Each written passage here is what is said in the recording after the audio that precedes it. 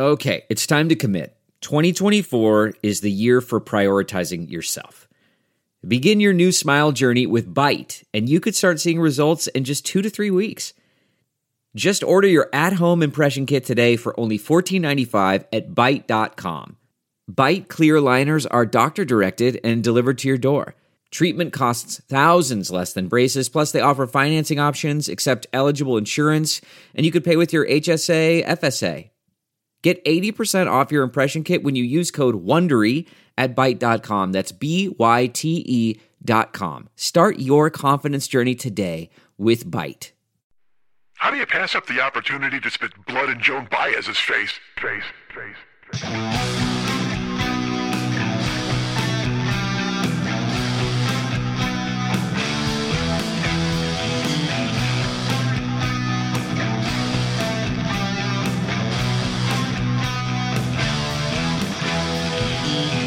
Mark Twain. I've read Huckleberry Finn. I think I earned the right to go on the internet and see a guy get a chainsaw in the face. Dude, my dad was drunk and my mom was dealing with it. Guess what? I got raised by Cookie Monster. My cock looks like it's been in a hockey fight. Time my stupidity. It's at the speed of goddamn light.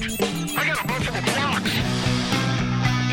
Hey, what's happening, Mike Schmidt, 40-Year-Old Boy podcast. We're here. We're queer. Get used to it. All right? You quit your bitching. I don't want to hear you step off and say you're not used to it at this point, because I'm here to tell you right now you need to fucking get used to it. It's part of the jingle. It's part of the phrase. It's part of the saying. We're here. We're queer. Get used to it. Now, part of that's not true. How about this? We're here. Oh dear, get used to it. How about that? We take out the I'm queer part, because I'm not. Not that that's a bad thing, certainly, and now I've got to do that thing where I've got to go run it back and go, hey, no, I didn't mean that that's a bad thing. I meant we're here, and then oh dear, and then get used to it. Like, you should get used to it, but I don't really mean to offend you and tell you that you should get used to it. I mean, we should all get along and get together, and I got to be Rodney fucking King now, because what the fuck, man? Jesus Christ! It's a fucking comedy show. Step off. Get off my dick. That seems aggressive and weird. I don't mean that, certainly, because, again, I'm just, I'm talking here. All we're doing is talking. Now I am talking into a microphone, and you're listening on the other end. You're jammed into the iPod vagina. I'm traveling all the way up your ears, all the way up the cord, directly into your fucking head. Unless you got those fancy ear pods. Is that what they're called? Because I have earbuds, courtesy of Bose. And then I have the Beats Wireless, courtesy of a gift I received from somebody that I used to know, as Goitier would say. But I don't have the earbuds, the ear pods, those weird fucking things where it looks like you're just hanging a couple of coffee stirrers out of your fucking steerers, coffee stirrers. My fucking voice wouldn't work. Hanging a couple of coffee stirrers out of your fucking ears, which those just look dumb. I mean, they look as stupid as somebody looks with ear gauges. And look, let me go ahead and do this now. If you have ear gauges, good for you, and I'm glad you love them. I hope there's something you enjoy. I don't understand them. It makes no sense to me why you would want them, but good for you. I think they're fantastic, and I love you for it. And look, there's a certain segment of our population who look really good with a gigantic fucking hole in their ears. I guess I can't argue that point. If you get an ear gauge, and, maybe there's, I throw it back to the great John Travolta. I throw it to the great Vincent Vega, who said, and I quote, "Which one is Trudy? That the one with all the shit in her face?" Sometimes you just see somebody and you go, oh, that's the one with all the shit in their face. And it doesn't mean that they don't look good. It doesn't mean that they look bad. It just means they got a lot of shit in their face. And that's how I feel about somebody with a fucking ear gauge. You know what? If you ever woke up one day and you went into the bathroom and you looked at yourself just before the shower and you're like, oh, I got to rub the sleep out of my eyes. And then you looked at yourself in the mirror and you went, you know what? I look good. I can't lie to myself. I look fine. I look really good, but I could look so much better. Holy fuck. If there was just a way I can get some sort of industrial punch press and create a giant chasm in these things hanging off the side of my skull. And if there's a way, you know what? I look good now. But if I had a hole large enough to thread a bike chain through, I think I'd look really, really, I think that would improve me exponentially. Oh my Christ. If there was any sort of way that I could go ahead and take some sort of I don't even want to say an ice pick. How about a railroad spike? What if I rammed a railroad spike through my fucking earlobe and then I stretched it way the fuck out?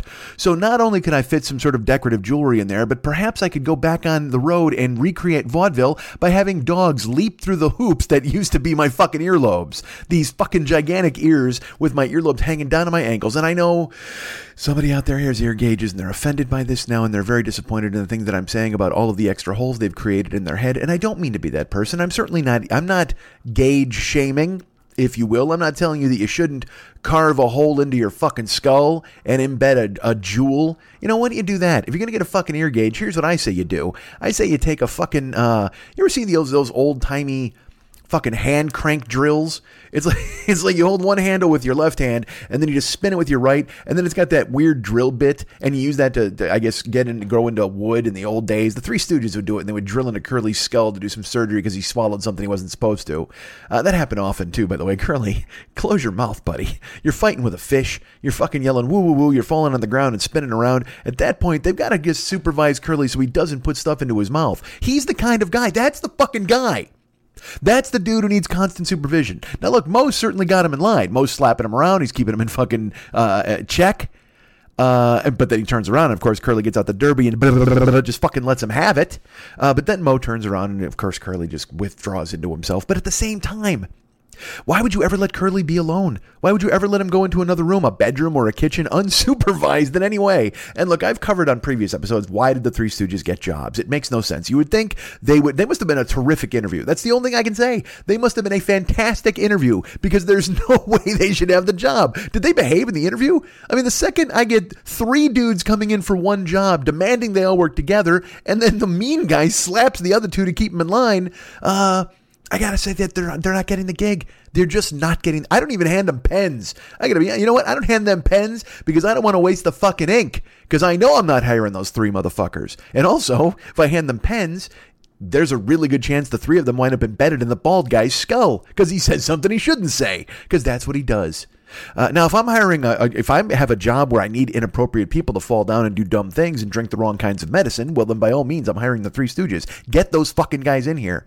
Can you tell that this is something I've thought about a lot in my life? Can you tell that it's like I have constants. You know me. You've listened to the show a long time, and you may be leaving now. This could be your last episode. Maybe last week's was your last episode. Perhaps, maybe you stopped listening 3 years ago, in which case, why the fuck am I addressing you now? Why am I tailoring an episode for somebody who bailed on me 3 fucking years ago? How dare you? Why would you leave me in the lurch? Why would you leave Lurch? Why would you leave him? He's a butler. He's just trying to fucking work his job. You rang. He came. That's it.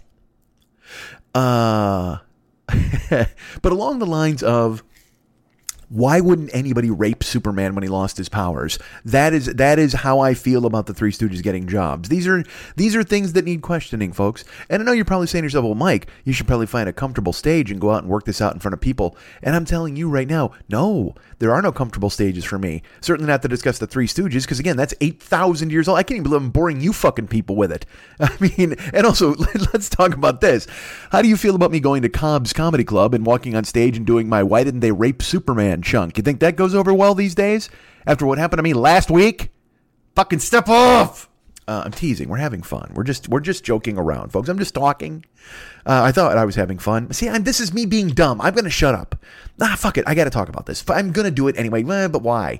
I shouldn't. There's no reason to. It's just fucking foolish. Just talk, man. Just fucking have fun. Let's talk about people carving holes in their head. Should we go back to that? You know what? If you're going to let's get back to that, because I was saying that old-timey drill with the fucking hand crank. If you're going to put shit in your ears, just fucking, and you're going to pierce your septum, and you're going to pierce your bottom lip.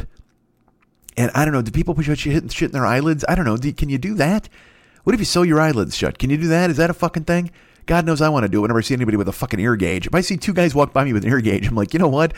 Facial jewelry doesn't sound bad. Somebody sew the fuck out of my eyes, please. Sew them closed so I can't possibly view anybody else with another hole through their fucking ears the size of a goddamn Stargate. I couldn't think of the word. I was going to say Spacegate. The last thing I want to do is fuck that up for you guys. So instead, I do that double clutch with a Stargate. I'm going to say this. I actually knew it was a Stargate, but I wanted to make the noise of the Stargate opening. That's what I did. Stargate.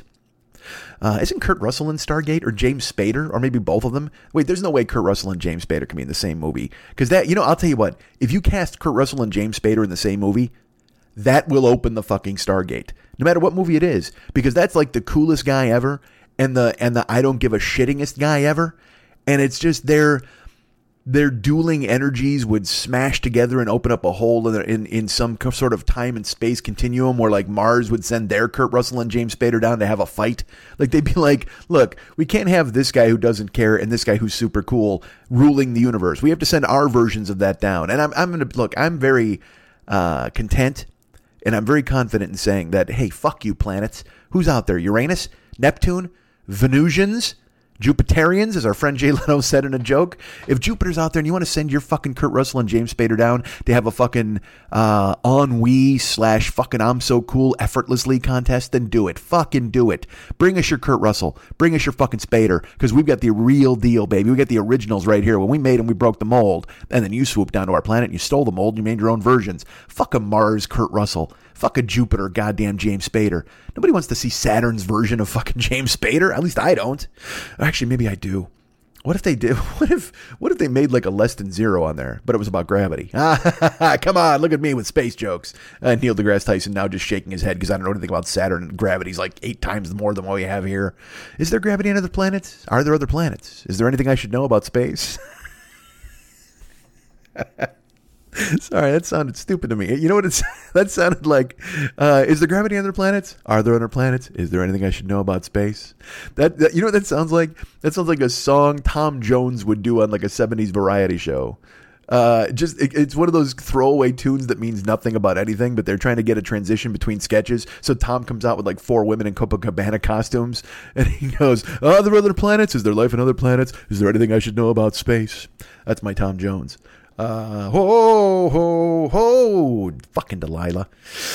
I'll tell you what, I'll see Venus's version of Delilah. I demand it. What are there, fucking 11 planets? I don't even know how many planets there are. Didn't they strip planets? There was a planet that's no longer a planet, but then it became a planet again. I can't keep up with this bullshit. I barely know what movies are coming out. Fuck, dude, I'm going to see a movie this week that I didn't know existed until last week. And you know me, I'm kind of on top of stuff. I sort of know things. I mean, let's put it this way. I'll know that a movie's coming out, but then I watch the first trailer and then I'm done. I'll get an idea of when it's going to be released and then I'm waiting for it. But a lot of stuff now, because I'm old and ancient and I don't have television. If you don't have television, you're kind of out of the loop. You don't see commercials and shit like that. Like I've been starting to watch, I watch sports. So I'll watch like baseball or whatever. And then a commercial will run. And I just, holy fuck. I don't like... This will sound ridiculous. Like, I saw 4 commercials for salad dressing, and it was this one of these points that was driven home where I'm just like, motherfuckers, why are you advertising salad dressing? People know what salad dressing is. You don't need to tell me about ranch dressing. The whole fucking world knows about ranch dressing. I am constantly amazed that Bud Light and Miller Lite are able to reinvent their ad campaigns. And it's always like, tastes great, less filling. Hey, there's less calories. Hey, it's delicious. Hey, there's a born-on date on every beer. Like, they just keep finding all of these fucking... And isn't that just horse piss? Like, I'm not a beer guy, right?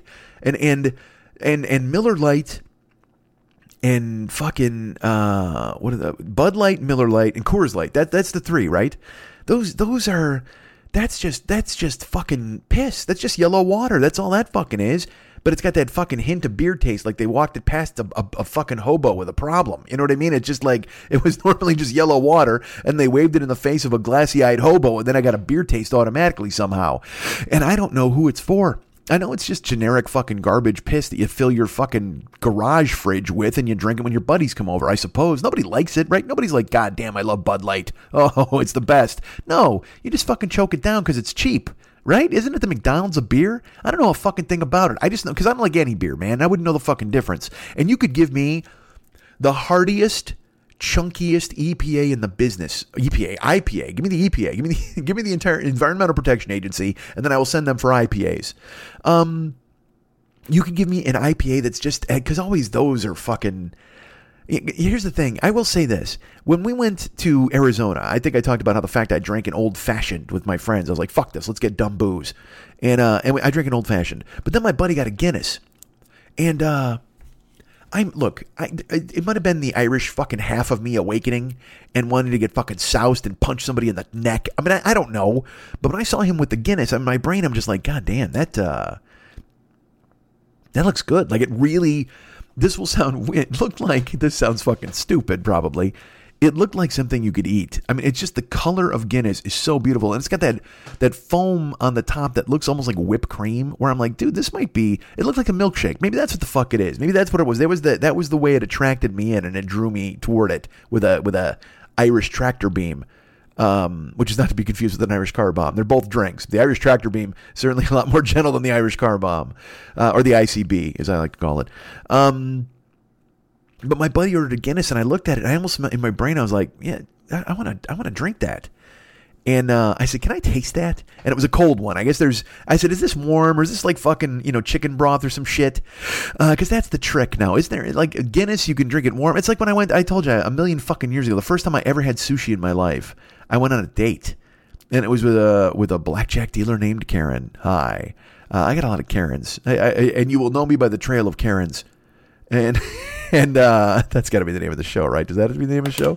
I don't know. Let's write down the time code just in case we didn't come back and rehearse it. And by rehearse it, I mean research it. What a dope. All right. I don't know what's happening now. Every time I talk to you guys, my sinuses start to get fucked. And it's not even, I'm not like, a head cold. It's just this weird thing where I guess because I'm using my mouth and breathing that my nose has decided to stop working. I don't fucking know. Look, I'm not a doctor. Step the fuck off, Gigantor. What movie's that from? Anybody? And it's not from Gigantor. But step the fuck off, Gigantor. What movie's that from? Someone's gonna know. That's the thing. I can't fool anybody anymore. And I don't have the depth of knowledge that I used to have, for fuck's sake. Like I said, I used to know all sorts of pop culture stuff, and then it just fucking whizzes by me now. I don't know anything. Like I said, the beer things, where everybody, there's a beer with a born-on date. There's a beer with fucking, now the new one is that they're, like I guess one of them makes beer ahead of time and the other one makes beer sooner. Or no, there's too much sugar in the beer. And I'm just like, this is this endless fucking dick swinging contest between guys with micrococks. I mean, fuck. You haven't got anything to pull out. If an IPA comes in swinging its dick around, you're like, all right, there you go. That's Jackrabbit Balls IPA, and it tastes kind of like carrots and fur. You know what I mean? You're like, oh, that's delicious. You know what I mean? Whatever the fuck. Tastes like Old McDonald's farm. And I don't know if you know this, Old McDonald had a farm. And Bingo was his name-o. But like if an IPA comes up and it just, it whips out its cock, you're just like, all right, well, that's a manly beer. That's a man right there. But a fucking Bud Light and all these other fucking things, that's just fucking 8-year-olds having a sword fight and trying not to cross the streams when they piss on one another. I mean, Jesus, fuck. Coors Light, Miller Lite, and Bud Light. That's just, and again, I'm not a beer guy. Maybe they're fucking delicious to you guys. I got no fucking idea. But to me, it's just like the equivalent of going to fucking McDonald's, and not even good McDonald's. Not even like the fucking, the fresh quarter pounder that they make. I'm talking like the fucking dollar menu. That's just, you know what that is? That's a beer McFlurry. But it's just got chunks of fucking no hope in it. That's all it is. If you fucking drink Miller Lite, Bud Light, or fucking Coors Light, that's just like a McFlurry, but your mix-in was sadness. I mean, it's just fucking awful. How have you settled? Quit settling. You know what? Spend the other $3. It's like when I go to the fucking produce department and they're like, hey, man, these bananas are 59 cents a pound or 59 cents a fucking bunch, whatever. And I'm like, all right, cool. And they're like, hey, these organic bananas are 69 cents. And in my head, I go, oh, fuck, why wouldn't I get the 69-cent organic? Who gives a fuck about a dime?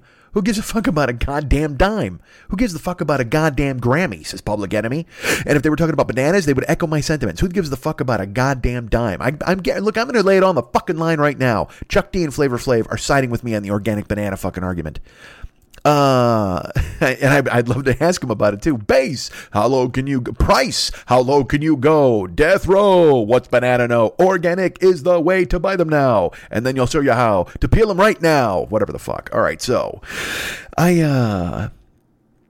I don't understand. And again, I'm a single man. That's why I don't have kids I'm putting through college. I have friends and they scrimp and they save and they don't go to Starbucks or they don't go wherever the fuck. And they're just like, nah, man, I got to save this money because sometimes my kid might need a sock. And I'm like, all right, well, good for you. Buy a sock for your fucking kid. If your kid needs warm foot, then go ahead and grab a sock.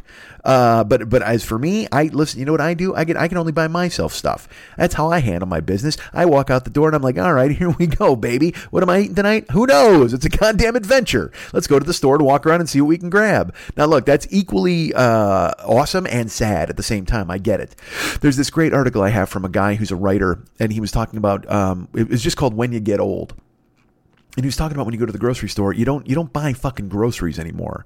You buy 3 pork chops, and you and your wife each eat one, and then you put the rest in the fridge for later. And the same thing with vegetables. He goes, you use all the leftovers. Like eventually your crisper gets filled with vegetables. Maybe you didn't use 2 carrots and a couple of things of kale. He goes, you chop them up and you make a nice frittata on Sunday morning. And he's talking about meeting his mailman at 4:30 in the morning with his fucking dog or whatever, and going out for a walk, and it's still dark outside, and he reads the paper on the porch, and I'm just like, this sounds equal parts terrifying and awesome. Like, I aspire to that life, but also I would fear it to death. I mean, but this guy's also carved out a niche where he owns a house. So, he owns a house in fucking Florida, so he can go out there and sit on his porch and smoke his pipe and pet his dog and wait for his mailman and get his paper and go to the gym. And because he talks about you go to the gym and, young men are like, hey, sir, can I help you with that? And I'm like, get out of here, old man, young man. And then you try to bench press too much and you hurt yourself and you go home. And it's just, I'm getting there. I'm aspiring to that. That's what I want to have happen, baby. But then at the same time, as a solo person, like I said, I can go to the grocery store now. I'm like, I can do whatever the fuck I want. I could literally walk out of my house right now, go swimming, go to the grocery store, go to the beach, go do whatever I want to do. But give me 10 years and when I'm fucking 60 and it's going to be, hey, does anybody want to go with me to the grocery store or go swimming or go to the beach? Anybody out there want to hang out? So it's equal parts fucking liberating, awesome, and terrifying. It's just because you don't know. I don't know what the fuck's going to happen, man. The pendulum swings all different ways. That's incorrect. It swings back and forth. It does not swing all different ways because by its very definition, it would no longer be a pendulum. If a pendulum went willy-nilly and just started swinging all over the goddamn place, Jesus Christ, the Pit and the Pendulum story is fucking ruined at that point. Because if you're laying on the fucking thing and you're strapped the fuck down and the pendulum's coming down to cut you in half, and then all of a sudden it starts going back and forth and up and down and side to side, that's just a crazy quilt. And you can't fucking base a story on that. There's no tension there because that carves you up in about 100,000 fucking pieces. It slices you up like goddamn garlic bologna and dispenses you to the fucking masses. And that's no end of a story. If you're trying to tell if Edgar Allan Poe is trying to tell you a story, then he's like, oh, and he laid on the table and he gazeth above at the giant pendulum tick tock back forth, his life ticking out in short bursts as he waited for it to slice him in half. Instead, if it was like he laid on the table and he gandered up at the pendulum rocking back and forth, not unlike a chime in a clock, and then all of a sudden it started spinning like a crazy thing and it cut him into 47 slices. The end. I mean, that's fucked, man. Edgar Allan Poe is not a fucking legend at that point. Now he's just a fucking hack, and people are fucking furious at him. He doesn't even get a chance to tell you about the fucking cask. He doesn't even go to Amontillado. He doesn't buy you a cask. None of that shit happens. If that dude tells you the Pit and the Pendulum story, and the pendulum's going fucking bananas crazy, and it cuts a guy up, and the story's over in 4 pages, and then he comes to you later and he's like, hey man, you want to hear a story about a heart? And you're like, fuck you, dude, no thanks. He's like, no, it's totally cool, and there's like floorboards, and somebody gets buried, and they're like, get the fuck out of here. We saw your crazy quilt pendulum story when that guy got sliced up into fucking 48 shaved ham slices, and nobody wants to hear your fucking story about a heart. Wait, let me guess. There's like a guy who shows up, and then a guy cuts him to pieces with a switchblade, and his heart gets cut into 47 slices and fed to a dog. Is that what happens? And Edgar Allan Poe just says, no. But then he furtively takes notes, and then he writes that story on the side, and he sells it without you, and you get no credit. How about that? What if you were the guy behind the guy for Edgar Allan Poe? Because they always say that about Shakespeare. Like, they're like, hey, Shakespeare didn't write all these fucking stories. Like, there was some guy named Rick who was like Shakespeare's buddy. And he was like, hey, man, what if you had a fucking guy named Yorick and he had a skull? And it was like, alas, poor Yorick, I fucking knew him well. And Shakespeare's like, go on.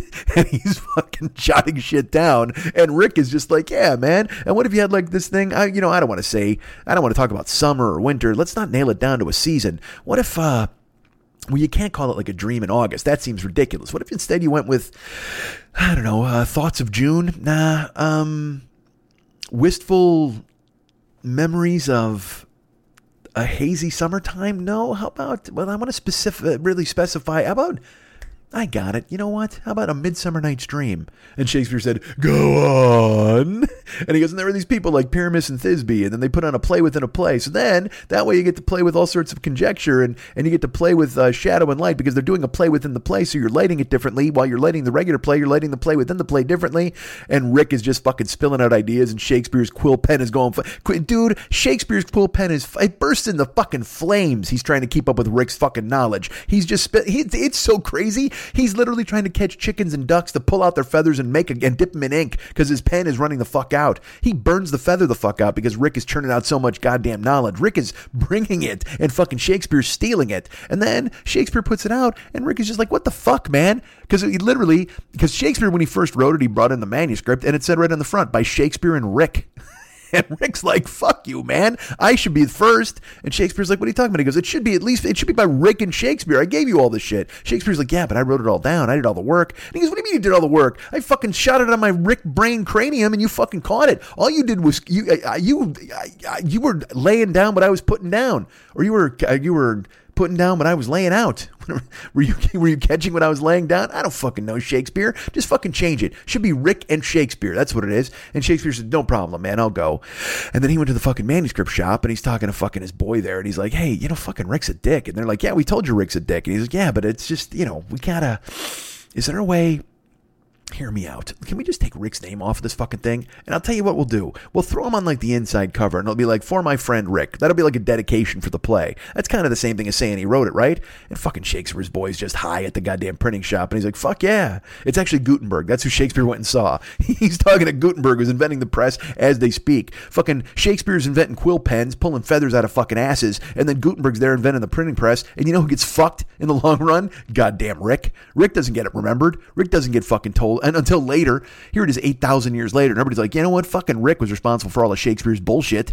And everybody's like, yeah, we love Rick. Champion Rick. Meanwhile, Rick is just bones. Rick's a fucking skeleton at this point. He got no fucking play when he was, you know what? Because look, the only reason you create shit is to get pussy. Let's be honest with ourselves. That's the only reason Rick is stepping up. He's got Shakespeare fucking taking these notes and he's spitting out a whole bunch of nonsense about these fucking guys and Hamlet and these dudes and Othello and whoever else.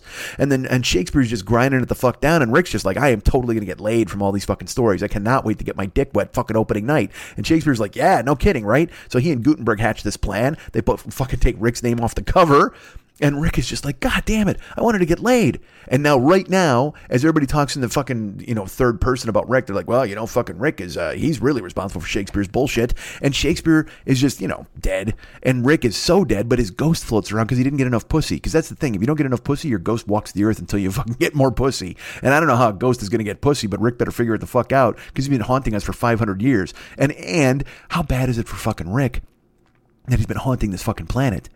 And out of fucking nowhere, he's got to see Shakespeare all the fucking time. Shakespeare's shorthand for great writer. And Rick is fucking furious. Because not only did he fucking create all that shit, but now he's doomed to haunt the globe and see Shakespeare's name all the... Because Shakespeare's just peacefully sleeping in a coffin somewhere, man. He's got his arms crossed. He's got a couple of quill pens. He's probably wearing some velvet fucking pants and a weird curly shoe. And he's just chilling in a fucking coffin like, yeah, I totally boned Rick and got famous. This is fucking awesome. And now he's in heaven. And he's writing books up there with fucking... who wrote The Winds of War? I don't know, that fucking guy. One of those dudes. Any famous author who died. Like Shakespeare. No, Shakespeare actually, fuck that. He's actually superseded writers. Shakespeare's in like the genius room. He's in there with fucking Picasso and fucking Da Vinci and those dudes, and they're creating flying machines. Michelangelo's in there. They created a fucking statue with no arms, and Shakespeare's like, I got this, man. I'll write a whole fucking soliloquy about it. But now Shakespeare's sweating because he's in the genius room without Rick, and fucking Rick is just floating around the earth, and that's the only revenge Rick has. He's got no pussy, and he has to be down here and hear everybody talk about fucking Shakespeare. But at the same time, Rick knows that up in the genius room, fucking Shakespeare gets made fun of. Michelangelo makes fun of fucking Shakespeare. He's like, what, dude? Michelangelo's like, hey, man, I made a fucking statue that people still stare at every fucking day. And Shakespeare's like, dude, they totally read my stories all the time. They made a fucking movie about me this year. And Michelangelo's like, dude, that movie should be about Rick. And Shakespeare's like, how do you know about fucking Rick? We lived like 100 years apart. And Michelangelo's like, everybody knows about Rick. The second you come up here, you start reading the files, you read about fucking everybody. I know about Rick. I know about Hugh Hefner and all the fucking chicks he banged. I know about Dolly Parton being naked at his pool party. I know all that shit.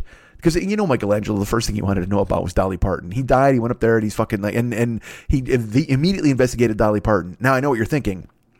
Dolly Parton's not dead. Why would there be files on her? And also Michelangelo died like 7,000 years ago. And why would they know anything about Dolly Parton? Because she's a fucking angel. That's why. Because she's been sent to this earth from heaven. She's lived for all time. She's lived for all eternity. And she's never going anywhere. You know this, right? You know that Dolly Parton is just pure sweetness and light. And she can't ever be killed or removed. Even when she dies, she won't even die. You know what she's going to do?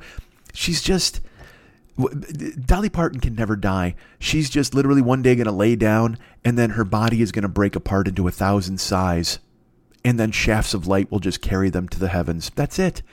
And eventually she'll just be put back together like Captain Marvel. That's who she is. She's fucking Captain Marvel. You know those scenes in Endgame where Captain Marvel's all shiny? She's got a fucking halo and all that bullshit. All that light around her was played by Dolly Parton, uncredited, because she's fucking cool as hell. She didn't want to be credited. She's like, well, I'll tell you what, I don't need to be in the Marvel Universe because let's just give this Brie Larson the shine. That's who fucking Dolly Parton is. She doesn't care. She wants everybody to be happy. Dolly Parton, this is totally true.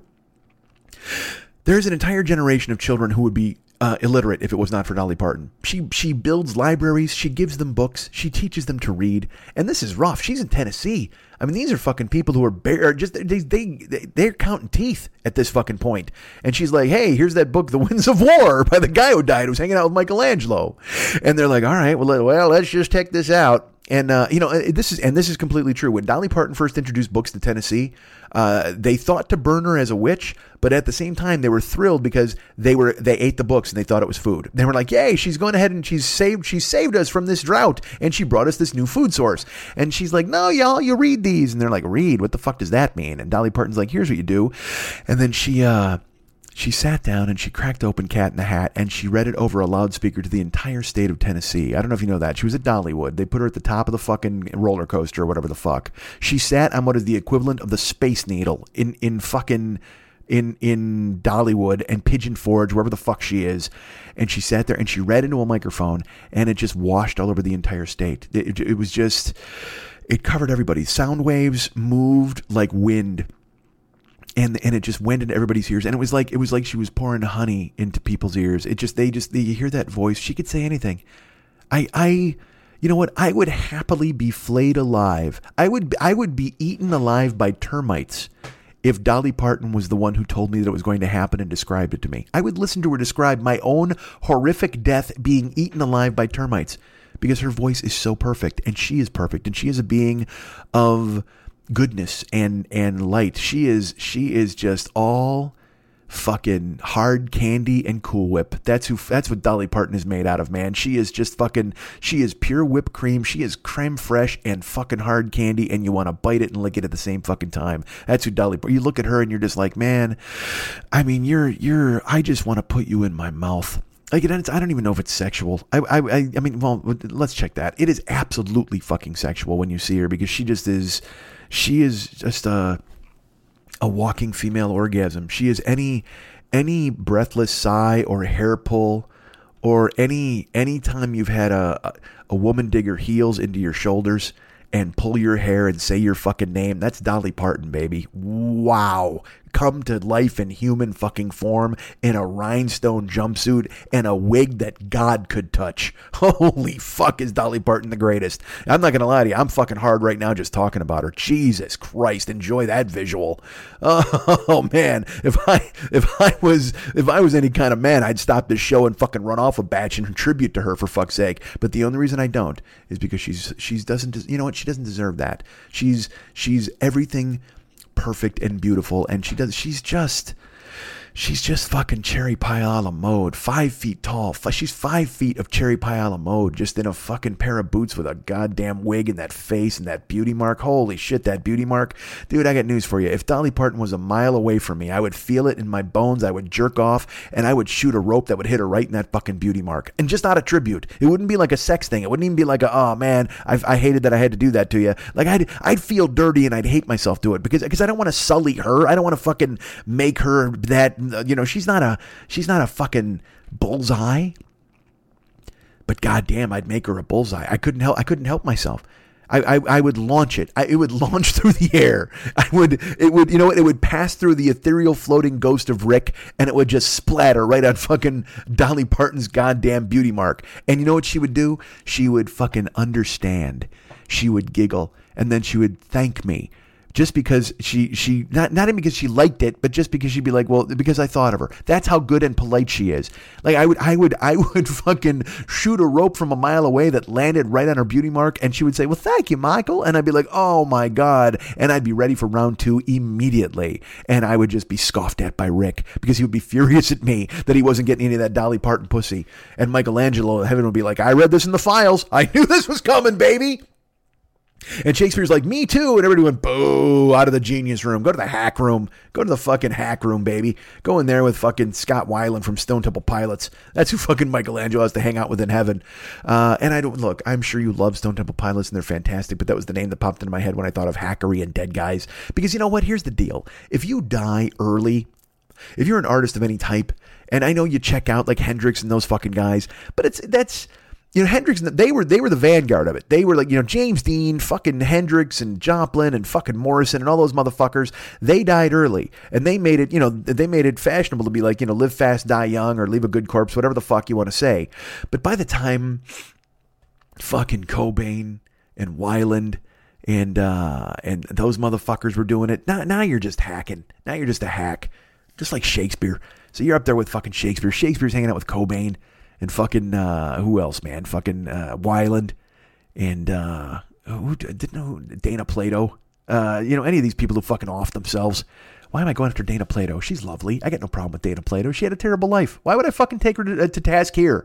Oh, right now I can see Dolly Parton just shaking her head at me, and I do apologize for that. And Rick is furious. He's so angry because that was actually Rick's one wish. He wished that he could have bodily form for one day so he could write a project that would have saved Dana Plato's life. Yeah, I don't know. It was a weird crush for fucking Rick, but he had it. That's what he had. He was like, yeah, man, I'm on board with the fucking Platomizer. Holy fuck. Now see, why didn't she meet me before she fucking did porn and died? Because I would have called her the Platomizer and she would have fucking marketed herself with that and forget it. You know what? She could have been the Platomizer. I'm the Platomizer. Now that could have been a name that got her back into acting. That could have made her a lady pro wrestler, or it could have been a fucking grill we invented together. I don't know. But look at the ideas I had. I had the Platomizer. Dana, why didn't you call me before you fucking sucked the pipe and took a powder or whatever the fuck you did? How did she die? I don't even know. She offed herself, I believe. Which is a fucking drag, right? And isn't Gary Coleman dead too? He's dead, right? Or he's got half a kidney or whatever the fuck. I think he died. I'm trying to think. Why is that whole cast in my brain? Gordon Jump is dead. Conrad Bain is dead. Bridges is still alive, wreaking havoc. Probably got a fucking crack den somewhere. Oh no, he cleaned up, right? Didn't he? He was all a drug dude. And he's like, I'm not a drug dude anymore. And then he beat up Greg Brady on TV. And then I don't think he was a drug dude anymore. But then he was dating like a porn star. I don't fucking know. That's... Look, man, I live in a cesspool. Hollywood is a fucking joke. It's just all this fucking bullshit that's going on. And you never know what the fuck's going to happen. I get to read about Corey Feldman now, fucking telling people he's got a movie he's going to say about being molested or other people who were molested. And he's talking about Corey Haim got fucked in the ass by Charlie Sheen. And you're just like, what the fuck is going on, man? What's happening?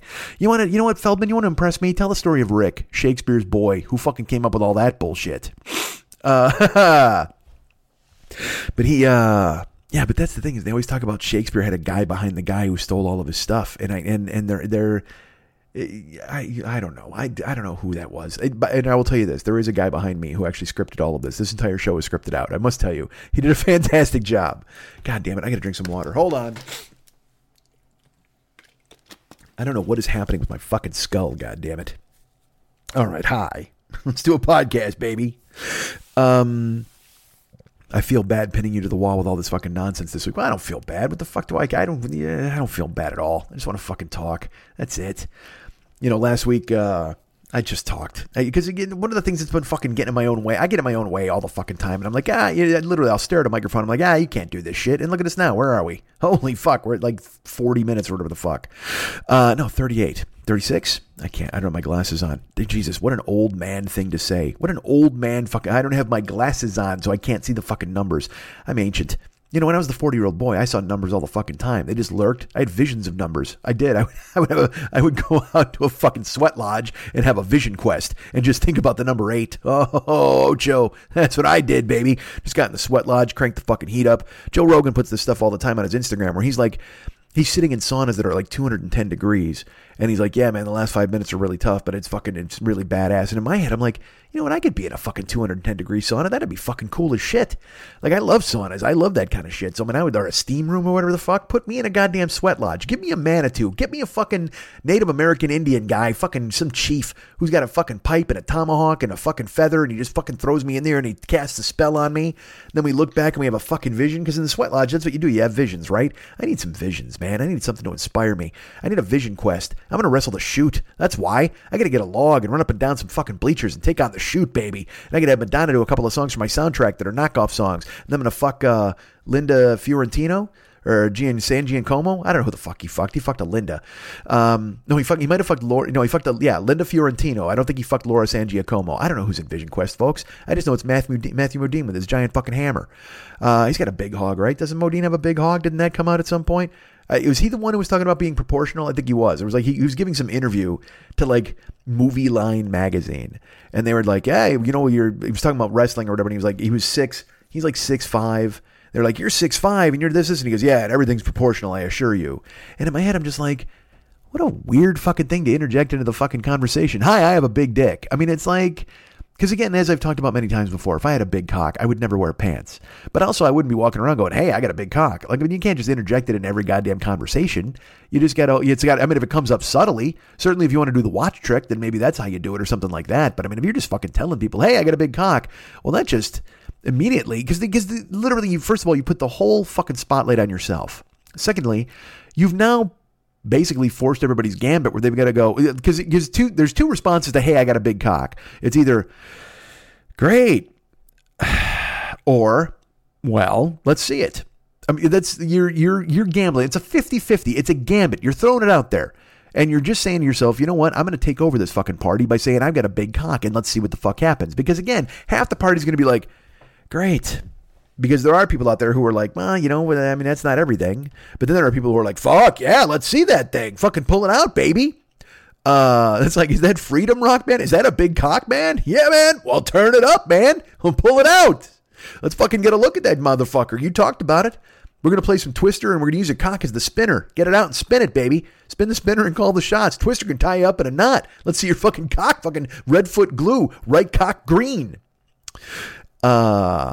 But yeah, that was Modine in an interview. He's like, "Hey, I got a big hog." And it's like, all right, well, good for you, man. I don't know if it was a lady reporter or what. I don't know who he's dropping that shit on. Because, I mean, again, what are you doing, man? Just fucking, there's ways to do it. Come to the interview in fucking compression shorts. Do that. Go Jonah Falcon on everybody and just go, "Hey, here's the thing. You can see, everybody can see what I'm doing here. Hey, I got news for you. We don't have to break for lunch because I got a couple of plums and a banana I brought right to this goddamn meeting. How about that? Wait a minute. I brought a fucking kielbasa sausage. Check this out, baby." Boy, you're wrong at that point. You're not going to get a glowing review in Movie Line magazine. By the way, Movie Line magazine, I think, went tits up. That thing's fucking over, right? That thing's gone. All the magazines are gone. Are there any magazines left? It's funny. I still get, first of all, I get 2 magazines. This is fucking ridiculous. I get 2 magazines in the mail every month. And I don't pay for them. I don't know. I get ESPN the magazine because I paid for the ESPN Plus subscription because there's one thing I want on ESPN. There's a writer named Keith Law. I read his stuff. He's the only fucking reason I subscribe to ESPN. And it's one of those things again where I'm single. So in my brain, I just go, all right, well, what's that? It was like $40. So I'm like, well, I can pay $40 is, what's that? $3 a month? I always break that shit down. Where I'm just like, well, that's $3 a month to get fucking, to go read Keith Law's stuff or whatever the fuck. And then I try to parse it out where I'm just like, $3 a month, that's a taco. It's worth a taco to me to fucking read Keith Law's stuff whenever he writes it. That's fine with me.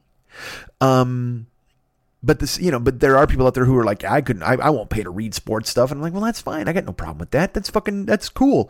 Same thing with fucking yawn. God damn it. Spotify. Like, I pay for Spotify now for music and shit. And there are people like, I would never pay for Spotify. I own like 60 gigs of music. And I'm like, yeah, but you know what? You can get fucking beat down and worn out on your own goddamn music. It's happened to me.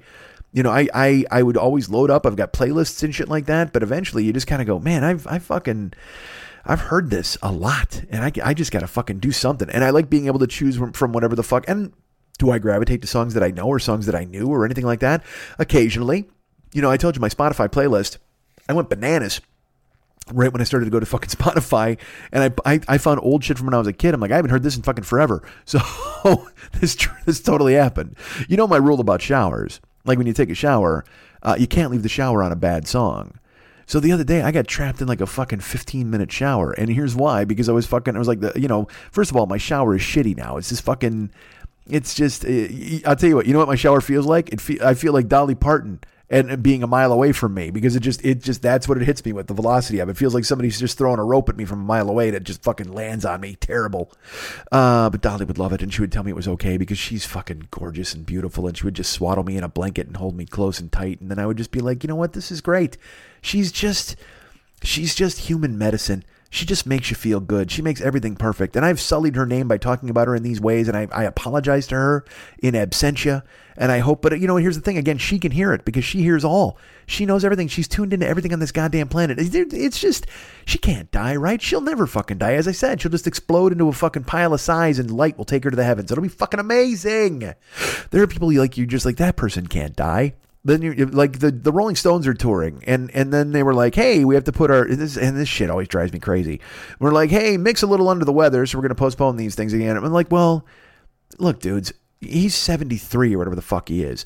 Under the weather's a little different when you're 73 years old. Nobody's like, ooh, I better sit down. It's more like, hey, we might have to crack this guy's chest open with the jaws of life because I think his liver has decided to fucking quit. You know what I mean? Like, when you're 73, all that shit happens. I mean, I'm fucking 50.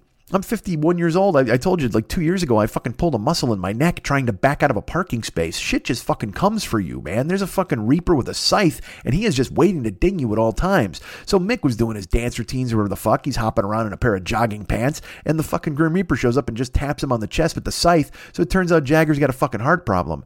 And they're like, oh, all right, well, we'll fix him up. And what do? They fix him up. And again, maybe this is me. I was born without a work ethic, and I never had one instilled in me ever. But the Stones have already rescheduled the dates. They're already going back the fuck out. It's like, don't you? And I guess that's what they do. They're like, it's that thing. You talk to old men. There are old men who are like, I work. And they make their identity through whatever fucking, if they work in a factory building shoes or whatever the fuck. They're like, I've worked for 28 years on the line, and I've never missed a fucking day. And that's a point of pride for me, goddammit. And then there's me, who's just the fucking grasshopper. And I'm like, look at you ants at the shoe factory, man. I'm going to go out and play a violin and eat some crumbs and laugh at you motherfuckers.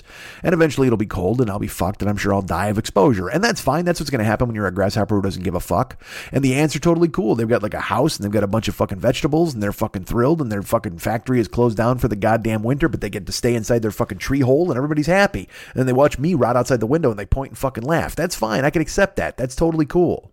But I just, if you're in a shoe factory, take some fucking time off. So, and I always say, if you're a rock star, don't quit. Your fucking job is rock star, man. Never stop being a fucking rock star. Never stop, never stopping, if I can go ahead and talk in the kids' parlance from a recent release. Never stop, never fucking stopping if you're a goddamn rock star. But at the same time, if you're Jagger, and you're 73, and the fucking Reaper himself came and tapped you on the shoulder, wouldn't you maybe take a year off? Wouldn't you? And I guess maybe when your own mortality flashes in front of you, maybe you think to yourself, well, I can't take any time off now. Now more than ever is the time to get out on the fucking road. I need to get out there and fucking show people I still got it. And I mean, look, what does Mick Jagger have left to prove to anyone? What does Keith Richards have left to prove to anyone? At least they're going out now and doing these, and I guess the sets are only like an hour long or an hour and 15 minutes long and stuff, but, and rightfully so. They should make concessions for their age. They should just go out and fucking, it should just be, they should just batter you like a high school kid getting laid for the first fucking time. You know what I mean? Just or just a college freshman who's fucking the first chick who's not from his hometown. The Stones should just fucking just leap on top of you, just fucking pump furiously for however long. Yeah, I was gonna say an hour, but let's be honest, the college freshman's not gonna last that fucking long. But he might fuck you 6 times in that goddamn hour. Who the fuck knows? But that's what the fucking Stones should do. They should just fucking batter you for an hour and then take the fuck off. See you later. We're the fucking Rolling Stones.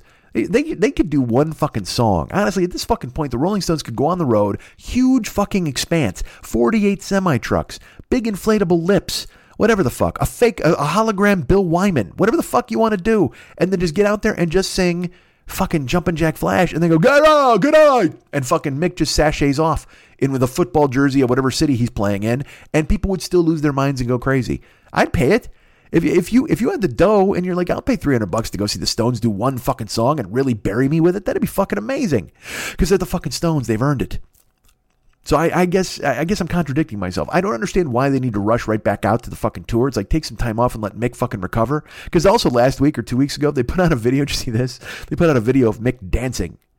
And they're like, 73 years old, back in the gym. All right. And he's You know, Mick's cardio is better than mine. He's an 85-year-old man, and there's nothing wrong with that. That's fine. I mean, that's my own fault. I've abused myself. I've climbed into a thin candy shell, and then my heart is encased in chocolate. It's fudge dipped. I understand that. If I'm going to make those changes, I need to make them on my own. And I can't hold myself up to the fucking standard that a Mick Jagger sets for everybody, because again, he's 73 years old. He's fucking running back and forth on a goddamn stage. You know, Chuck D on Twitter, he was like, hey man, I'm 30 years older than I was when we started PE. So we got to these fucking arenas. I got to train out there. Cause I'll tell you what, Mick at least is running around and he'd be like, all right, sugar, go, all right. Yeah, whatever the fuck. And then he can stop singing and just swivel his hips around and run around, and he can make Keith sing a song. You know what I mean? He can let's see, you shouldn't take it so hard. He could have Mick and then take some time off, go suck some oxygen, whatever. Dude, Chuck D is he just has to fucking spit fire all over you the entire goddamn set, because I mean, also PE, they didn't, it's not like they wrote any fucking ballads. You know what I mean? They can't exactly take time off and give somebody a bass solo. They can let Terminator X fucking go wheels of steel on you and kill some time. But fucking Chuck is wearing, he's got his black fucking turtleneck on and his black fucking leather jean or black jean jacket on, and then he's just fucking, he's unloading all over you. You know why? Because he got a letter from the government the other day. He opened and read it. It said they were suckers. They wanted him for their army or whatever. Picture him giving a damn. He said never. So he's spitting that kind of fire out, but he's also like, I got to be in shape. And these other people are like, they got to be in shape. And it shames you as a person where you see, fucking Chuck D is 70 or whatever. No, he's not. He's my age, but it might be a little older. I don't fucking know. All I know is he's out there and he's getting it done.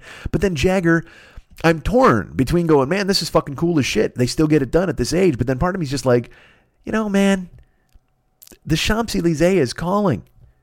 Grab, I'll tell you what, you should fly your Learjet up to Nova Scotia and and check out the total eclipse of the sun. Take some time off, buddy. Do that. Head up to Saratoga and hopefully your horse will win. Do something with your life, Mick. Jesus Christ. Instead of this, it just seems like this relentless touring schedule. But I mean, I guess that's what they know. They've done it since 1961 or whatever the fuck. That's who they are. That's their job. They're rock stars. They get out there and they fucking blast it. And so I'm like I said, I'm contradicting myself. At the same time that I marvel at their work ethic and their willingness to get out there, there's also the part inside of me that's a lazy fuck who's like, Mick, you should just be in a pool somewhere forever. That's what you should be doing. You should just be in the fucking water. You and Keith both.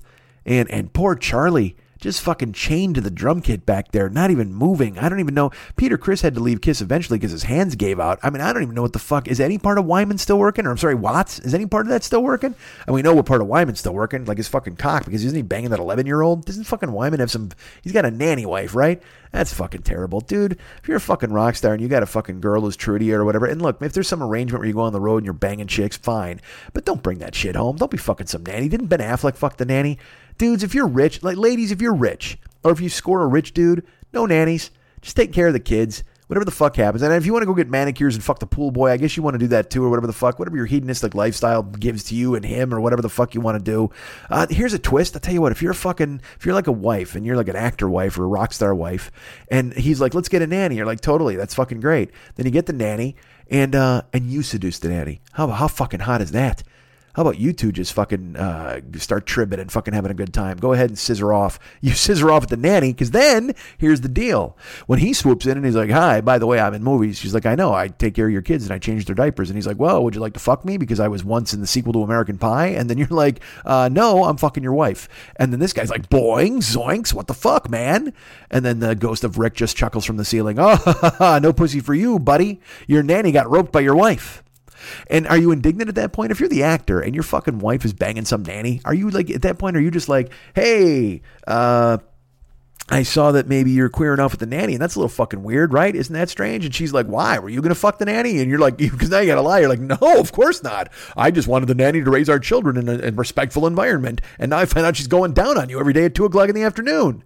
And the wife is like, yeah? Well, if you did that, we wouldn't need a fucking nanny. And then you're shamed, and now you're cuckolded. And then you're like, oh, no, what the fuck am I going to do, baby? And then you go out and try to make a movie and be a big man. You kill 100 people on screen, but then you realize at home you're a fucking little man, and the fucking nanny is getting it done with your wife. Now, you can't fuck the nanny, you can't fuck the wife, and now you're making American Pie 3 just so you have something warm to stick your dick into. Good for you, Mr. Actor. And no, this is not about Sean Michael William Scott or fucking Jason Biggs. I don't know who this is about. Whatever the fuck. Who was the nerdy guy in American Pie? There was like...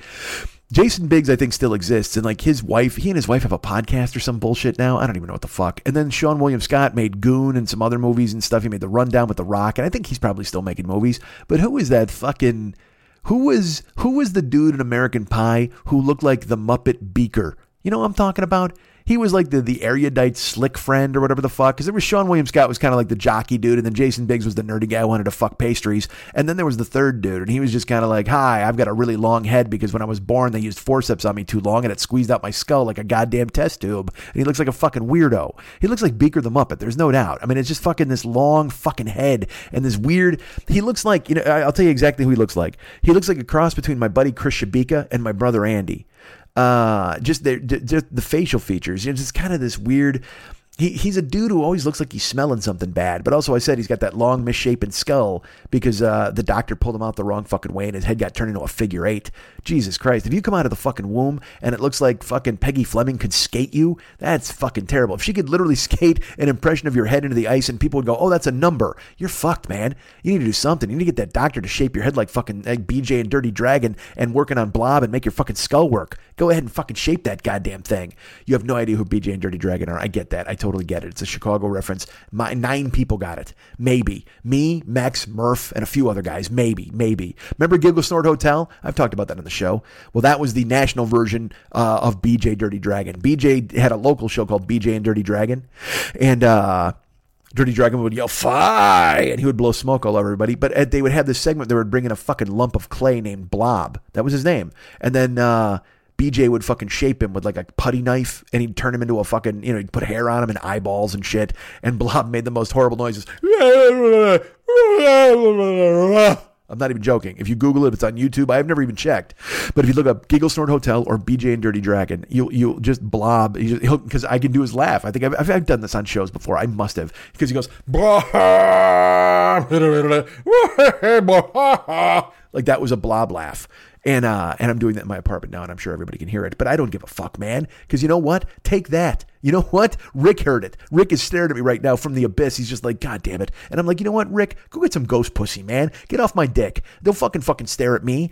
He's pissed because that Shakespeare movie's coming out this summer. I saw a preview for that. Dude, when I went and saw Avengers, I go see Avengers Endgame, and they show this trailer for like, I guess there's a movie where Shakespeare decided to come home and be a farmer. What the fuck, man? Don't give me some bullshit about that. If you're going to do a Shakespeare movie, don't be like, hey, man, let's gentle down Shakespeare some. Why the fuck is that? He's already gentle. The guy's writing stories. He's, you know, it's not like he's a tough guy and you had to take the edge off Shakespeare. Nobody out there is just like, holy shit, this fucking two-fisted Shakespeare. We got to calm him down, man. This guy's nuts.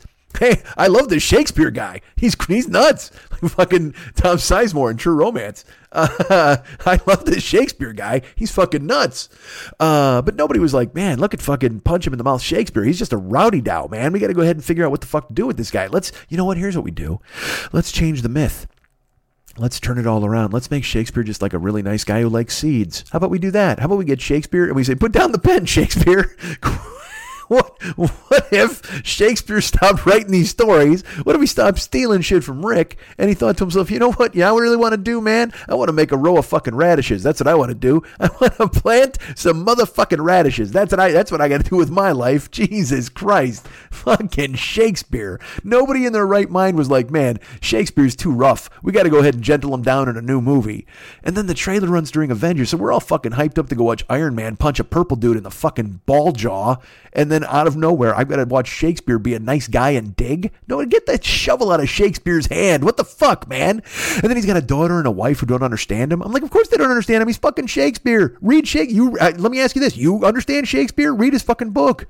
Fucking forsooth, alas, poor Yorick, whatever the fuck, I knew him well, and then, is it better to sling the arrows of fucking company, whatever you're saying, all that bullshit. And the wife is like, could you just talk to me like a normal fucking person, please? And he's like, alas, lady, I cannot, but I will take my skulleth out to the gardeneth and dig. She's like, get the fuck out of my house, man. You know what? I enjoyed your Shakespearean money, and I enjoyed all the fucking acclaim, and I know what you did to Rick. You're not getting over on me. I fucking know what you did to Rick. I can hear Jimmy.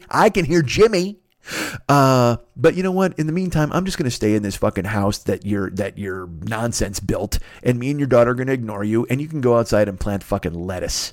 And he's just like, I will, woman. Fuck you, Shakespeare. I don't know why he talks like one of his actors. Because you know why? Because he wanted to act. Because that's what all writers want to do.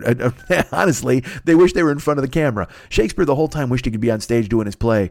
Literally, Shakespeare carried around a skull like Captain Quig carried around ball bearings in the fucking Caine Mutiny. He was just like fucking rattling it in his hand. Everybody's like, dude, what the fuck are you doing? And also, you know what? Maybe that's why everybody thought he was so fucking tough. Maybe that's why Hollywood decided to gentle him down in a goddamn movie, because they're like, you know what? Fucking Shakespeare walking around with that skull all the time. What a badass. Like, he's like Denzel Washington in Training Day. You know what I mean? He's just like, fucking, let's do this, baby. I'm the fucking police. Shakespeare is intimidating everybody by carrying a fucking skull around. Fuck that. You ain't scaring anybody. Fucking writer. Fucking Shakespeare. Dude, your name's become a pejorative. Literally, in other movies, people are like, oh, what are you doing here, fucking Shakespeare? It's like your name is shorthand for nerd. That's why they make fun of you in the Genius Room up there in fucking heaven. Right now, God himself is walking in and just being like, Michelangelo, Picasso, Rick Thief, and you're like, what? And he's like, I mean William, Billy, Bill, whatever the fuck, Old Farmer, because we saw the movie, and they're making fun of you when you're not. They might even be making fun of you to your face, Shakespeare, you fucking dick. Because right now all those guys are just like, hey man, you know they made a movie about you, and you're like, I know, why not? And then they're like, yeah, in this movie, apparently they cut your balls off, your wife makes fun of you, and you've got to go out to the fucking garden and plant a plum. Haha, what the fuck, buddy? And you're like, it did not happen that way. I created the greatest.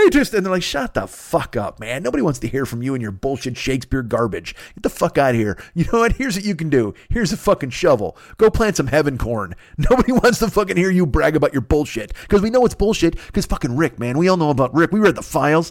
We were scrolling through. We were through P for Parton, and we went to R for Rick. And there he is, just floating around sad. Can't get any fucking ghost pussy and get off that fucking mortal coil. Should he shuffle off that mortal coil? He'd fucking love to, Shakespeare, but he can't because you stole his shit, and now he can't get enough pussy off of it. You did everything you could. You stole his stuff. You wrote these fucking plays. You went and tagged a bunch of chicks. And that's why your fucking wife and daughter don't want you to come back to the house. And that's why they're telling you to go outside and plant some fucking peas. Fuck you. Fuck you, Shakespeare. Go plant some snow peas and leave us the fuck alone. Go plant some cherry tomatoes. You already wrote some bullshit about fucking Othello and all these other goddamn King Lear nonsense god suckers, and just get out there and fucking plant a tree. We know what you did to Rick. You guys can get me at Mike and Mike. What if I ended there? Should I end there? I should, right? Fuck that. That's just an hour of babble. Yeah, fuck it. I'm ending this fucking show right here. I didn't even tell you a fucking story. That was just, you know what? Fuck this. After last week, I deserve this. Because last week, I would let my hands go, and I'm like, God damn it, I'm a fucking genius. And then, unfortunately, some people were, whatever. Fuck, nothing happened. Everybody was very nice. Everything's fine now. Fuck it. I'm out. I'm dropping the fucking mic on Shakespeare and his planting garbage.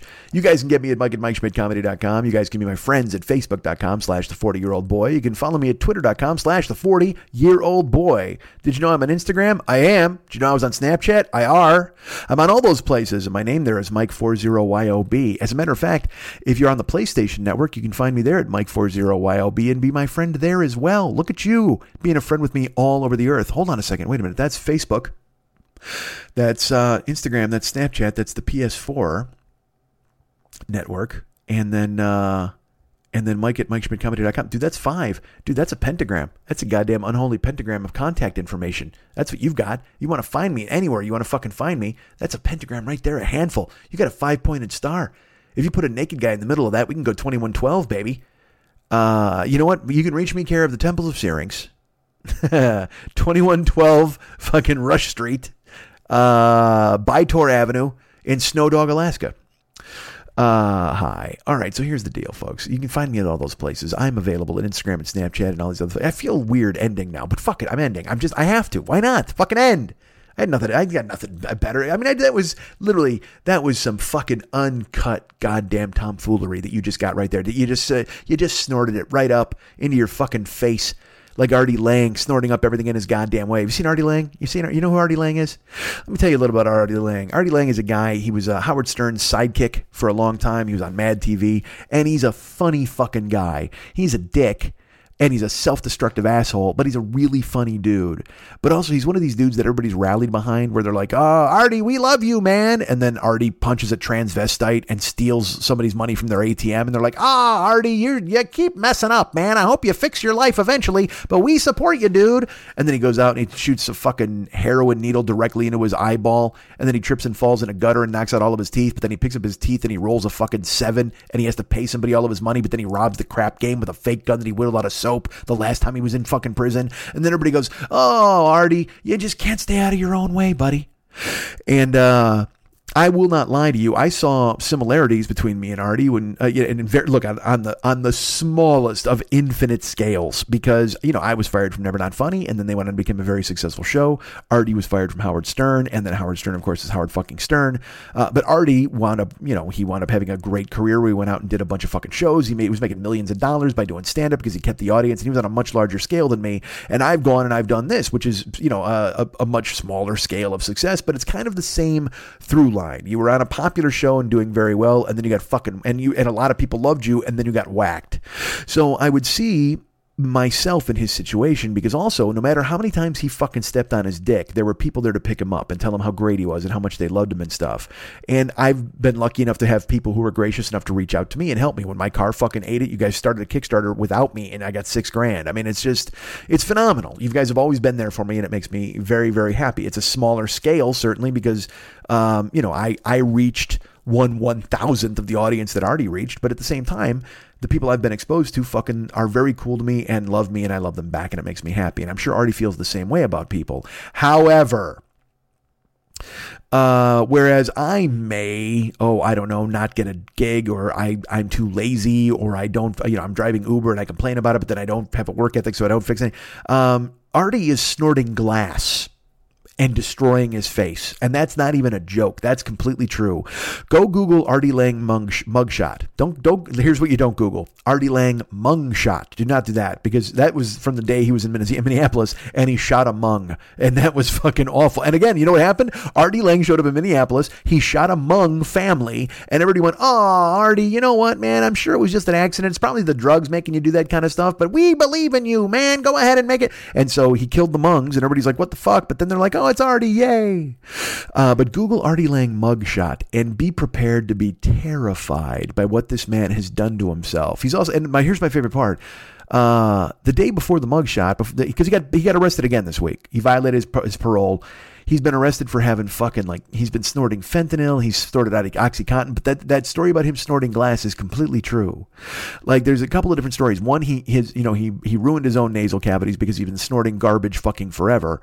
Also, he owed a gambling debt and some dude stomped in his fucking face. And then also he snorted glass. And this is the thing, is everybody's like, well, we don't know which one is true. And I'm like, all of them? How about fucking all of the above?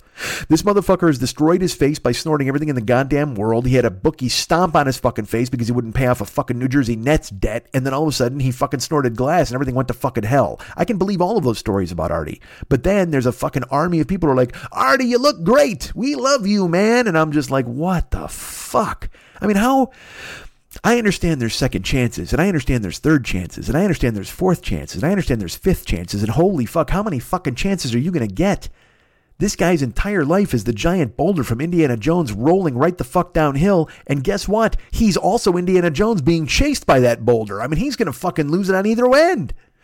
But he's got these people who are always like, hey, dude, we totally get it, man. It's fine. I've been there. And I'm like, you've been there? Really? You've been there? You've been there with a fucking bookie's cowboy boot heel buried in your fucking face because you wouldn't pay off a fucking New Jersey Devils bet? Really? That happened? You're that guy? Really? You've snorted up fiberglass and you destroyed your fucking face like Uma Thurman in goddamn Pulp Fiction or whatever the fuck, and you had to get an adrenaline shot from fucking Eric Stoltz? And here's the best part.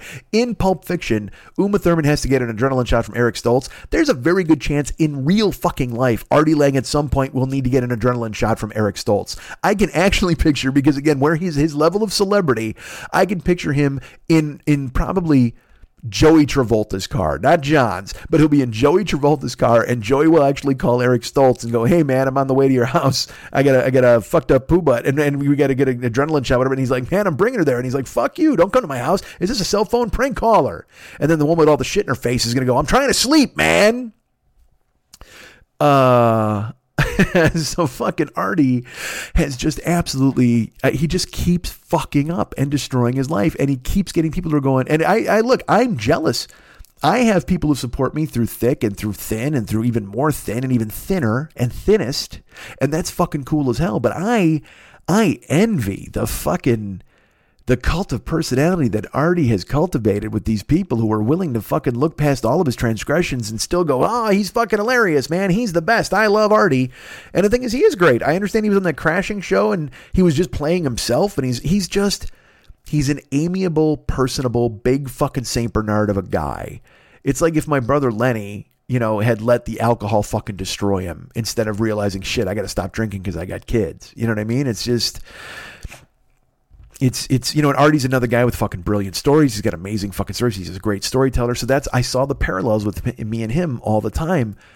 But then I see him constantly cutting off his own fucking balls and people just picking them up and reattaching them for him. And then swaddling him and giving him money and sitting him down and going, you're great, Art. You look really great. And meanwhile, his face looks like Santa Claus's taint. I mean, it's just the grayest beard and it's coming in all shitty and patchy. And then his nose is fucking caved in. Like, it's fucking awful, dudes. He looks, it's just terrifying. And so Google the mugshot and check it out, man. But I am just astonished that he constantly has people willing to make excuses for him and pick him up whenever he fucks up.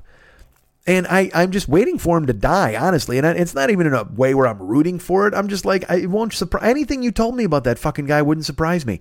Hey, he snorted glass and got his face caved in by a bookie. Yeah, of course. Hey, he died. He suffocated in a whore's pussy because he asked her to please hold it in there and pretend that they were playing scuba dive. And I'd be like, yeah, that happened.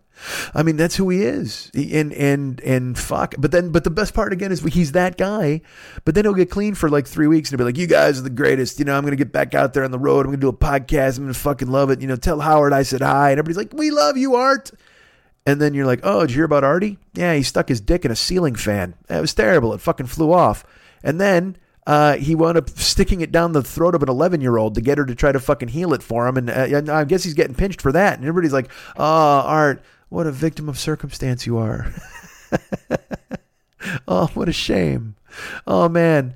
I'm so sorry to hear that you stuck your dick in a fucking oscillating fan and it got chopped off, and then you stuck the bloody stump into an 11-year-old's mouth hoping to stop the bleeding because you were so fucking high you actually thought that it was just a peroxide container. You fuck.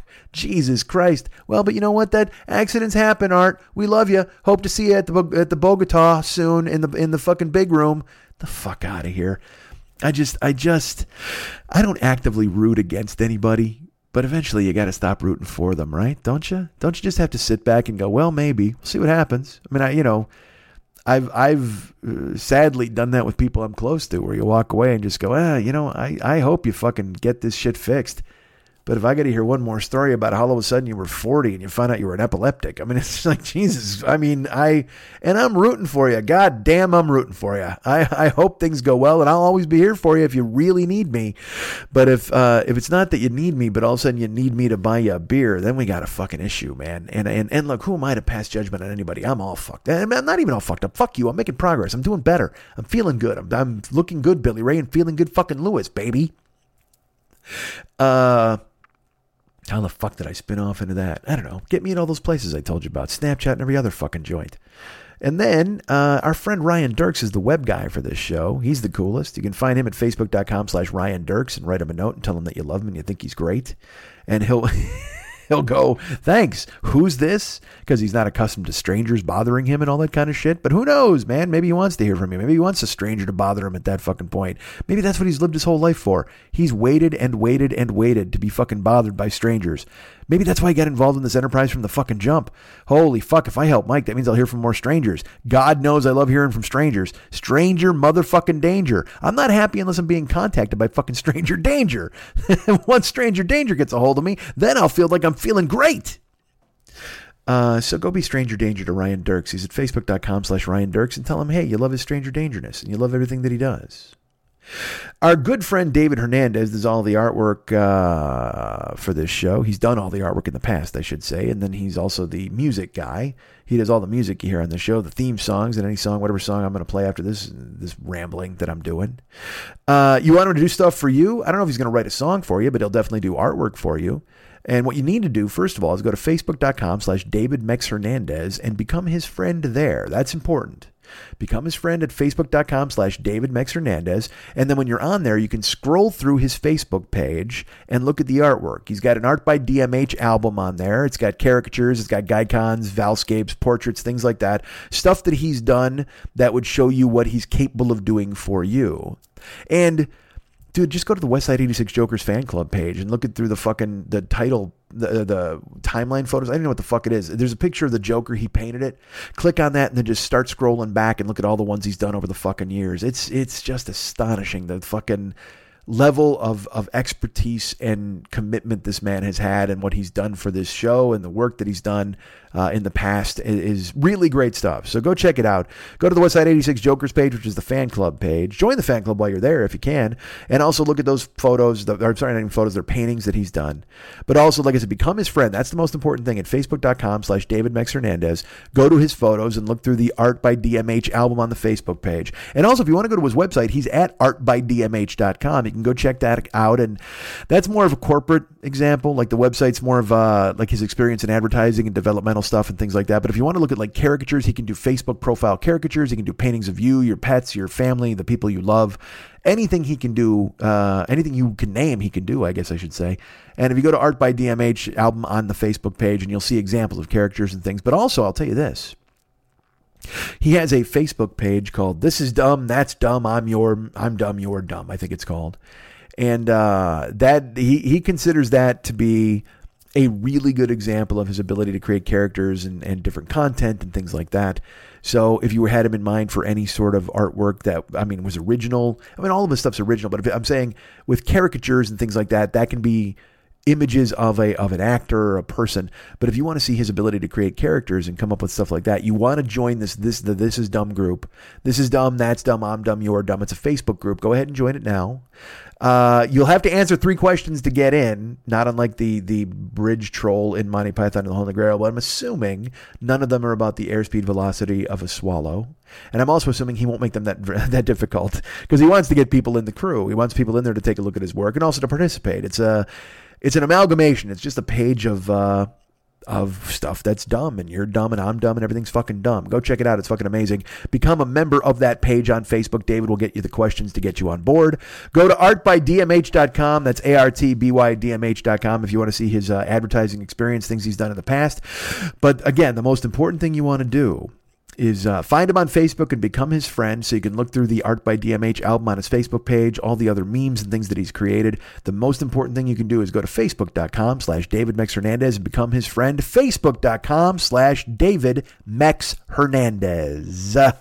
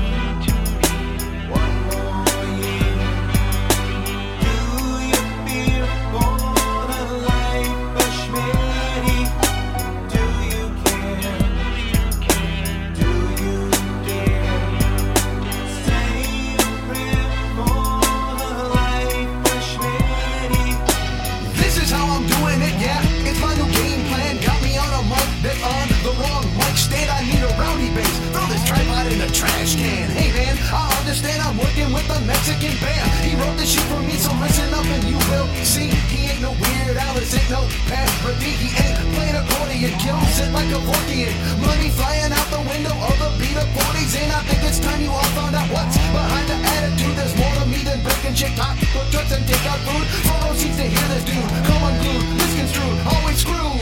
Now welcome to the interlude, a boy who's a man, a mean Peter Pan. Forgot my Adderall, now I'm punching the Lost Boys. I do what I can to help you understand. Why don't I have a plan for the life of Schmitty?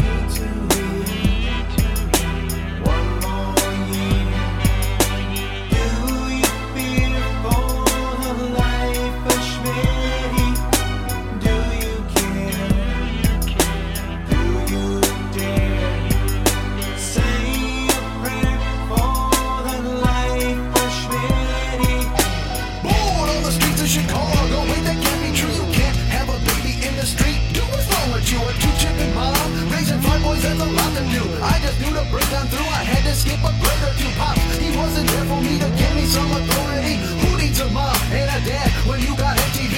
Came up with a better plan. I'll be raised by Letterman. Leno, Colin, Miller to me, please make me a better man. I had to leave my crew behind and it was time to say goodbye to Millsy, Dennis, Uncle Stewie, Wojin, the big guy. Heading west to see if I can even try. It's do or die, I'm gonna fly. So fame is my new battle cry, but I guess I lost control. Oh, but those are sushi rolls, you can't defeat your demons when your demons are delicious. I was my biggest goal. Surgery was not the goal. Doctor, take my stomach out, but please make sure you be my goal.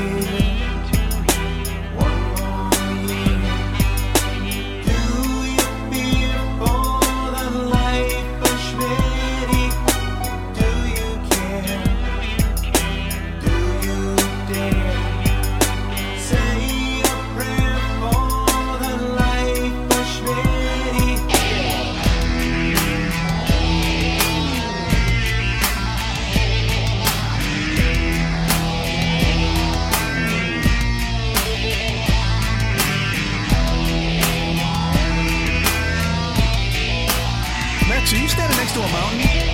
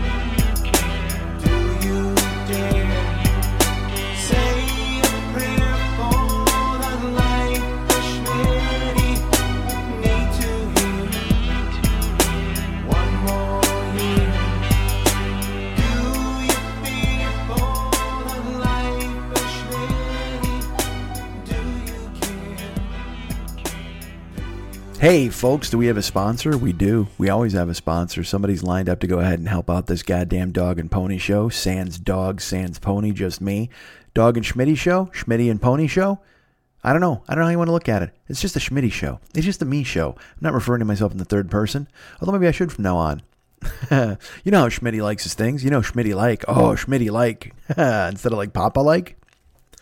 Yeah, because I mean, I never done funny. They call fucking Pardo daddy all the goddamn time. And good for them. I'm glad those people have found something to hang their hats on. And I'm the fucking talent. You want to go with something there? Call me the fucking talent. Or Schmitty. Or call me Mike. Or sir. Call me sir. Yeah, that's what you want to do. That's when you're on your knees in front of me. I got my hand in your hair. Then you can call me sir. Hi, how you doing? All right. That's happened in the past and I loved it. Anyway, that's me babbling. Sponsors, that's what I was talking about. It's the Paranoid Strain podcast, ladies and gentlemen. Our friend Fearful Jesuit up there in Fearful Inc., churning out fucking amazing content. He's got a new show in the pipeline. He's going to send to me soon so I can go ahead and listen to it and, you know, give him notes. That's how I like to handle my business. I do this crazy fucking lump of nonsense. And then he's like, hey, would you like to take my incredibly disciplined and structured and well-written razor sharp show and tear it the fuck apart? And I go, duh, yeah, duh. And then he sends it to me and I listen and I'm constantly gobsmacked by how good it is. And then I have to write him back and go, no changes, sir. Because it's fucking amazing work. Right now, if you go to the iTunes store, you can find the Paranoid Strain podcast and subscribe in there. Listen to all the shows. Download them all to your computer. Listen when you get a chance. Leave a review. That's really important. Leave a review in the iTunes store saying, hey, we fucking love this show. And Mike Schmidt sent us here from the 40-Year-Old Boy podcast. By the way, go listen to his show as well. You don't have to do that. It's all about the Paranoid Strain at this point.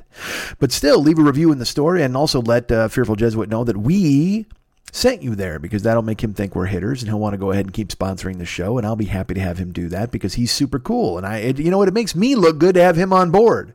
Like I said, I'm in here talking about fucking Rick, who was ricked off. He got ripped off by Shakespeare. There you go. And meanwhile, he's writing brilliant stuff about assassins and John F. Kennedy. So you know what? There's room for all of us in this podcasting heap, in this podcasting world, in this great big snow globe, snowball, microphone, whatever the fuck of podcasting. There's plenty of room for all of us. And I'm over here on Wild Street and he's up there on Disciplined Avenue, but that's fine. I can meet him on the corner and get an exchange of goods and services to tell you how good his fucking show is. And I'm happy to do it.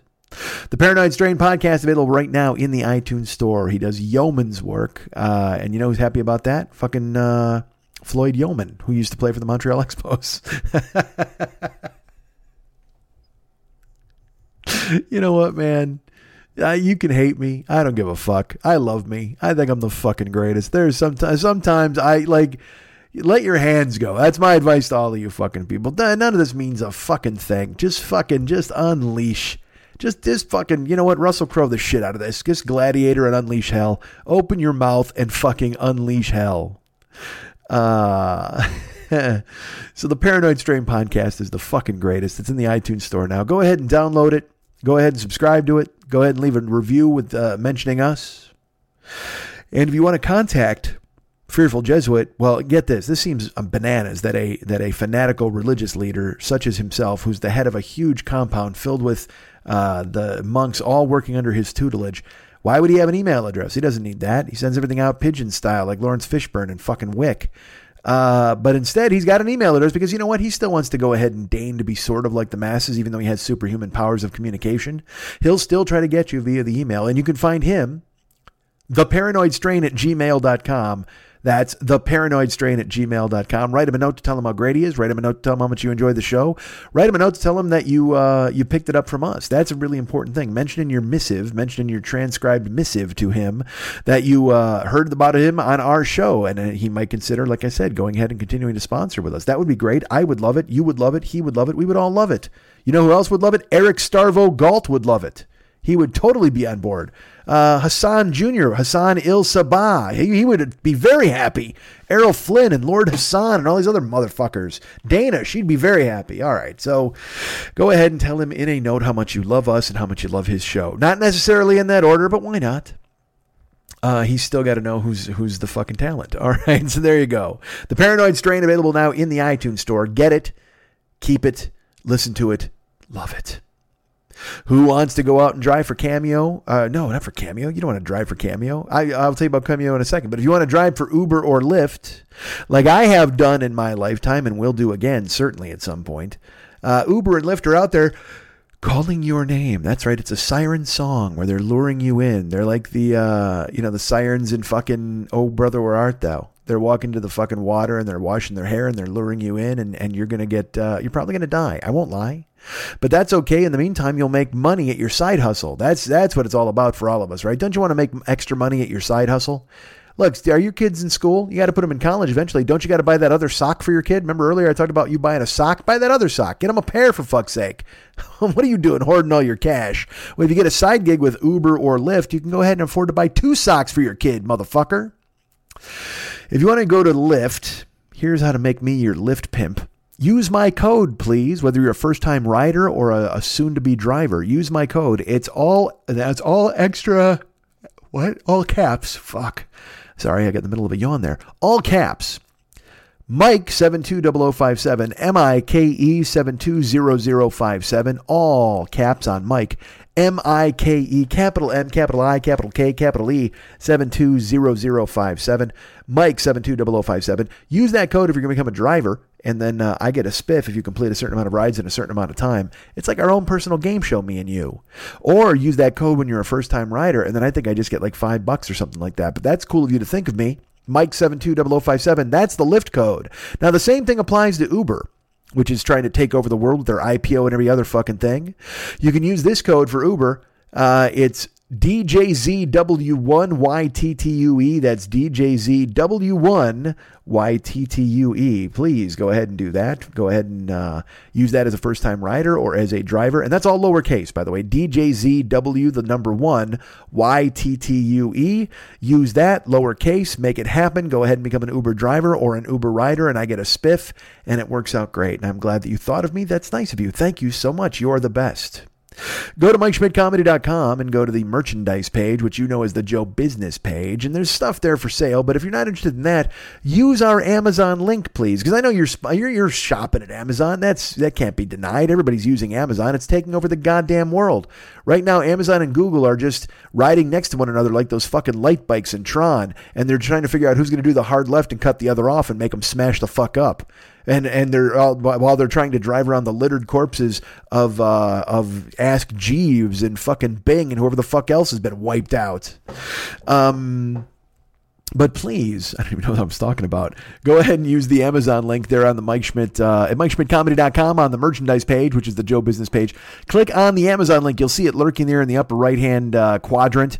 Click on that, and then all of a sudden you're in Amazon. Look at that, and you're using our link. Anything you buy, we will get credit for. We get money, they get money, you get stuff. It's a perfect arrangement because, again, as I've said, you're definitely buying things from Amazon.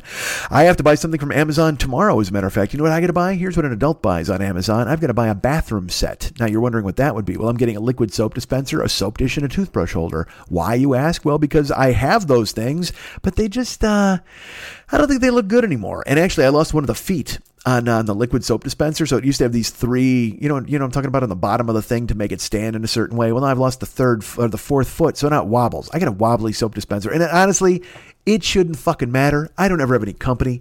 In 2 months, hopefully I'll start dating again, or whatever the fuck I have planned with my life. And eventually I will expose myself to other people and maybe bring them to my house. And I can't have some chick wander in here. I already got a shitty shower. Now she's going to come in here and see that I got a 3-foot liquid soap dispenser. Fuck that, man. I got to go ahead and fix this stuff. So, and I already went to Amazon. This is totally funny. I went and I priced them on Amazon, and they're like $20. And in my head, I'm like, well, you need it. And then I'm like, you don't need it yet. Do I wait maybe till the end of June and fucking get it before I wind up getting some fucking girl in here? I don't fucking know. But at the same time, what if by the end of June there's like a fucking shortage of bathroom sets? There's only like 3 ugly ones left, and they're $8,000. And then I'll be fucked. And then I'm stuck with a 3-footed fucking soap dispenser and a girl who gives me the side eye. She's just like, you expect me to wash my hands? You expect me to wash my hands? I don't know what Southern Belle I'm dating. Expect me to wash my hands with a 3-footed soap dispenser? And I'm going to be like, yeah, I'm sorry. Go ahead and climb into my shower so it feels like a fucking sloth is spitting on you. The worst fucking fucking shower in the business. I got to go and change the head on that. I got to go in, but I can't because they got to wait for them to fix my goddamn bathroom. I can't be, there's no subterfuge until they come in and fucking take care of business. I try to be all nonchalant. You know what I mean? It's like, which is crazy because I am totally chalant. You know me, if anything, you know, I am fucking chalant as hell. But instead, I got to be nonchalant while I'm like, oh yeah, why don't you just like fix the bathroom soon, motherfucker, so I can change my shower head. So I need to order a bathroom set from Amazon. And here's the thing, I can't use my link. Check that out because it's like a fucking sneaky thing to do. They don't want you to get credit on your own bullshit, which is totally fine. I get it. If that's how Bezos handles his business, you know, that's how he got to be a super rich guy somehow. So I've got to follow his lead and I can't use my own link, which is totally fine. But because I can't use my link, that puts all the pressure on you motherfuckers to step up and use my goddamn link because I'm off. I can't do it. I'm out. I've eliminated my own self. So you step up, use the link, and it's fucking perfect, man. You go ahead, you use the link, we get money, they get money, you get stuff. It's fucking perfect. It's a symbiotic relationship. We all hold hands and stare in each other's eyes. Perhaps we put a piece of bread between the three of us and we all jerk off and the last guy to fucking hit it has to eat it. Who fucking knows, man? Regardless, please go ahead and use that on the merchandise page on the MikeSchmidtComedy.com website that I've told you to visit several times. Please check it out. Why wouldn't you?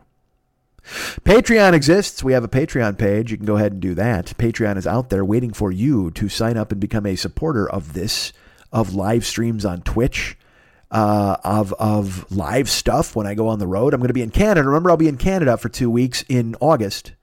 And I've heard from people all over America or Canada who are talking about possibly showing up for some of Schmittypalooza. That would be totally fun and cool. And contact me if you were planning on doing that so I could let you know the dates and exactly where I'm staying because I'm not staying in Toronto proper and I want to make sure that you're involved in events and we'll rope you in with all the people who are coordinating stuff, whatever. If you're really going to come, that would be great. So that's, I think, August 5th through the 15th. That's my guess. Or is it the 3rd through the 13th? I don't know. It's 10 days in Canada. Well, with the exchange rate, I'm actually there 2 weeks. But still, I will be there. I'm going to make that joke every fucking week, man. Suck on that.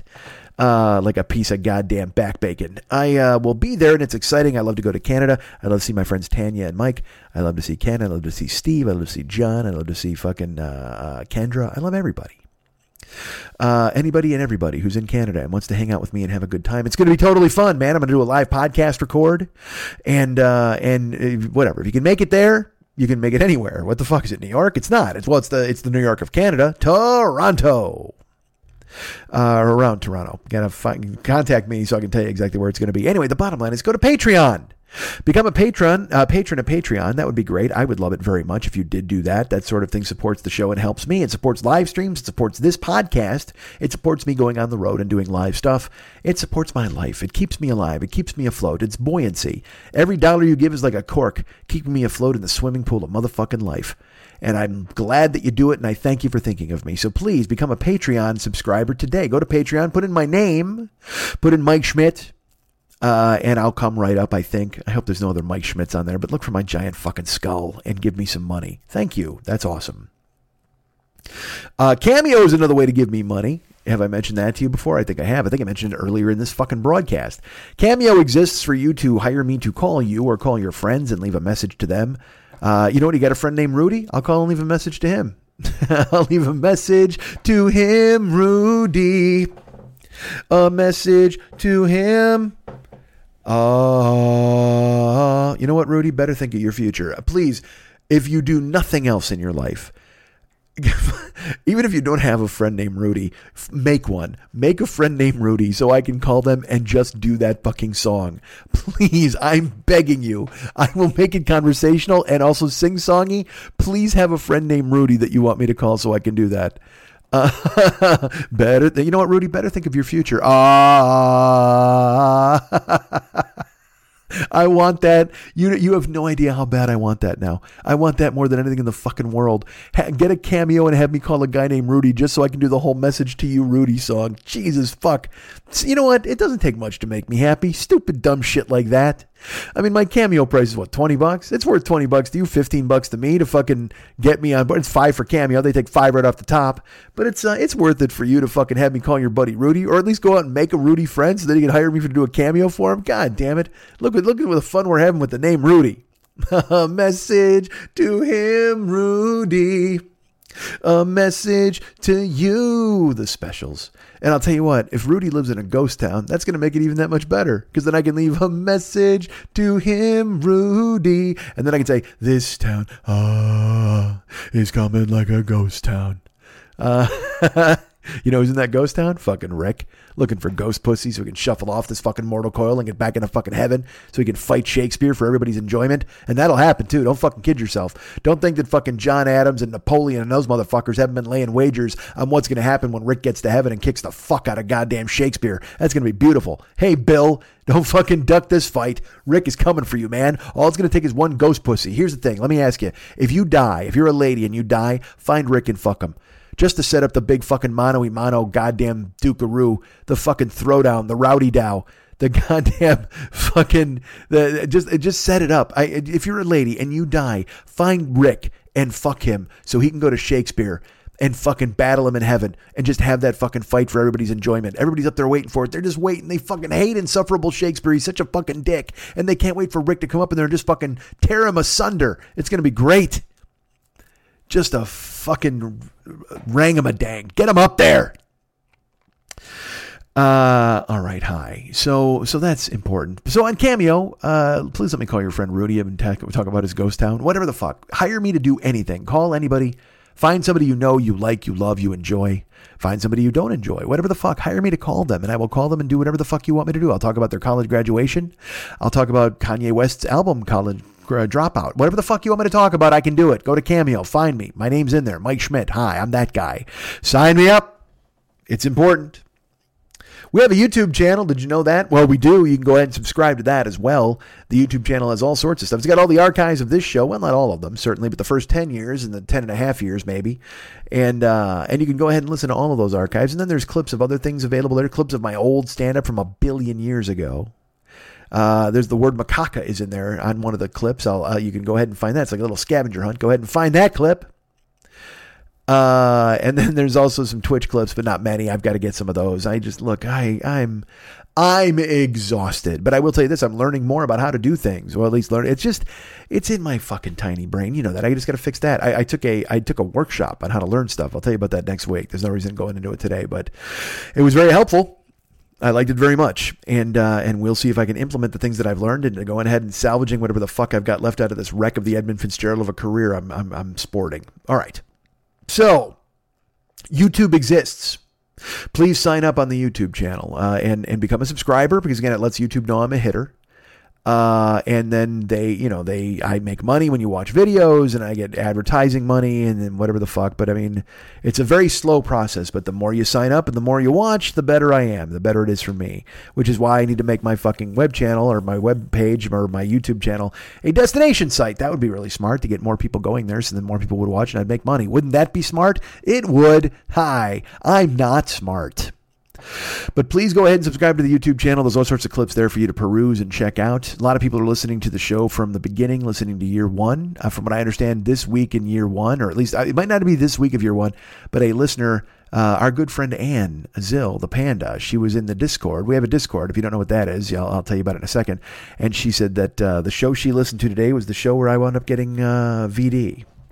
Which is in, by year one. That's all I can tell you. Year one, it's available, or go find it on YouTube. Listen to all of them and eventually you'll find them. I can tell you this. I'm pretty sure that show aired in February of 2009. That's my guess. Or February of 2008. I know it was a February. I'm very confident in saying that. So, and there's a reason why once you hear it. I've actually used it in a rerun too, as a matter of fact. It was one of the greatest hits that I pulled out. But it's again, one of my favorite shows. All of my shows are my favorite shows. Go listen to all the shows from the past. Go listen to my past. Make my past your present. And that's the way it should be. Wrap it up with a big fucking bow and unwrap me every goddamn day because I'm so fucking worth it, baby. Go ahead and listen and love me. So go to the YouTube channel and become a subscriber. That would be great. I'd appreciate it. And also, let me tell you about this. Let's talk about Twitch for just a second. If you don't know, twitch.tv/the40year-old-boy, I'm on there streaming myself playing video games all the goddamn time. And I would like for you to join me and hang out. If you could follow the channel, that'd be great. If you subscribe to the channel, that'd be even better. Now, here's a way for you to help out the show without paying a dime. If you're an Amazon subscriber, or Amazon Prime subscriber, remember I talked about Amazon earlier with the link on the website? If you're an Amazon Prime person, you can go ahead and subscribe to the 40-year-old-boy Twitch channel, and it costs you nothing, and it gets me $5. So it's literally like you're already a Prime person anyway. It doesn't cost you anything except going in, finding the link and clicking it. And the only thing is you will have to renew it every month. So, I mean, aren't I worth 20 seconds a month for you to go find the button and click it? There you go. I get free money from Amazon for you becoming an Amazon Prime, Twitch Prime subscriber. It's fucking great. You watch me, I'm playing games. I played a game, and I'm having fun. I'm playing all these different games. People suggest games. I want to play them. And going forward, we're going to have a whole bunch of bells and whistles. There's some now, like if you're in the Twitch stream and you become a tier 1 subscriber, you get some Schmitty Hornboy emojis. Become a tier 2 subscriber, you get access to those emojis. And then there's I don't want to reveal. There's a special emoji for tier 2, special emoji for tier 3, and you can use those in the chat stream and impress everybody that you're on board with the show and you're a subscriber and everybody knows it. And that's fucking cool as shit, because you know what? It's a real community over there. I'm getting the same people coming every day, regulars along with new people every fucking day. For God's sake, new people pop in. We play different games. I played a game today called Inside. I'm in the middle of it. If you're listening to this Thursday morning, I'll be streaming later on Thursday afternoon. I'll be playing the rest of Inside, trying to finish that game. It's an odd, fun little game, man. I mean, I've played the big games like Red Dead and God of War and certainly GTA 5, and I've talked about them on here, but I'm finding these independent games that I love. There's a game called Night in the Woods, and it's essentially about a depressed cat. Not even joking, like a female cat. She's depressed. She comes home from college. She quits college, and she moves back to her hometown. She hangs out with her friends, but she hates it and her friends hate it, and she's depressed. It's fucking, dude, I'm finding those are the games I really identify with. These games where the characters are people you can empathize with, and their stories are kind of, to me, important. I mean, look, if you're going to watch it, you're going to be like, this show's not important, and I totally get it. But to see this cat interact with her friends, because there's I acted the whole fucking thing out because I'm a weirdo, but there was this scene where this cat is friends with another animal, and she loses her mind at a fucking party, and then she gets driven home drunk, and she tries to confess to her friend, and her friend, it's just, they have a fight. I mean, I know I'm doing a terrible job of selling this game and now this channel, because look, we do enough sword fighting and bullshit like that. I've been playing Hillbilly Zombies, this game called Days Gone, for a while, where you're just in the zombie apocalypse, you're trying to stay alive, you're trying to get car parts and save people and run drugs and all sorts of bullshit, so that's fun. I play all sorts of different games. Hillbilly Zombies, I've been playing this game called Overcooked, which is a bunch of weird chefs. You're on flatbed trucks and in restaurants with rats, and you're trying to cook tomatoes and onion soup, and it's fucking fun. I played that, but I will tell you this. I don't know anything about these games. People tell me they're cool or whatever, and I might do a cursory glance, and I go, well, fuck, I'll take this game. But a couple weeks ago, I bought a game. It might have been even last week. Was it last week? I bought a game called What Remains of Edith Finch. That's my guess, is the name. It's something like that. But it is Edith Finch. If you Google Edith Finch, you'll see. And someone had mentioned it to me, and then I Googled like best PS4 games, and it was on every list. And everybody said, this is a fucking astonishing game. The graphics, it's really unbelievable. But I watched the trailer for it, and it was a first-player experience, which means, when I play Red Dead Redemption, I'm a character, and I'm behind him. He's on his horse, he's riding, whatever the fuck, that's fine. But when I'm playing Edith Finch, you're Edith Finch. So you're walking around and everything is first person. It's like you're in the game. And I think I've told you I notoriously can't watch games like that because I get sick. But everybody's like, well, you'll get used to it, dude. Don't even fucking worry about it. It's just you wind up playing it. And they're like, you got to give it a try. You got to try anyway. So I did. I fucking played Edith Finch. Now, my mom would play Doom and I would get sick, or I'd have to walk out of the room. I get sick at certain movies when there's handheld cameras and weird motion. So with Edith Finch, I'm playing and I'm walking as Edith Finch. And I'm trying not to run because I think speed does something to me. But I mean, I'm running a little bit. It's not an action game, at least in the beginning. So as Edith Finch, you find this house and you find a back entrance, and then you're looking through a knothole in the fence, and you got to sneak through a dog door. And I started to get a little loopy, but it wasn't so bad.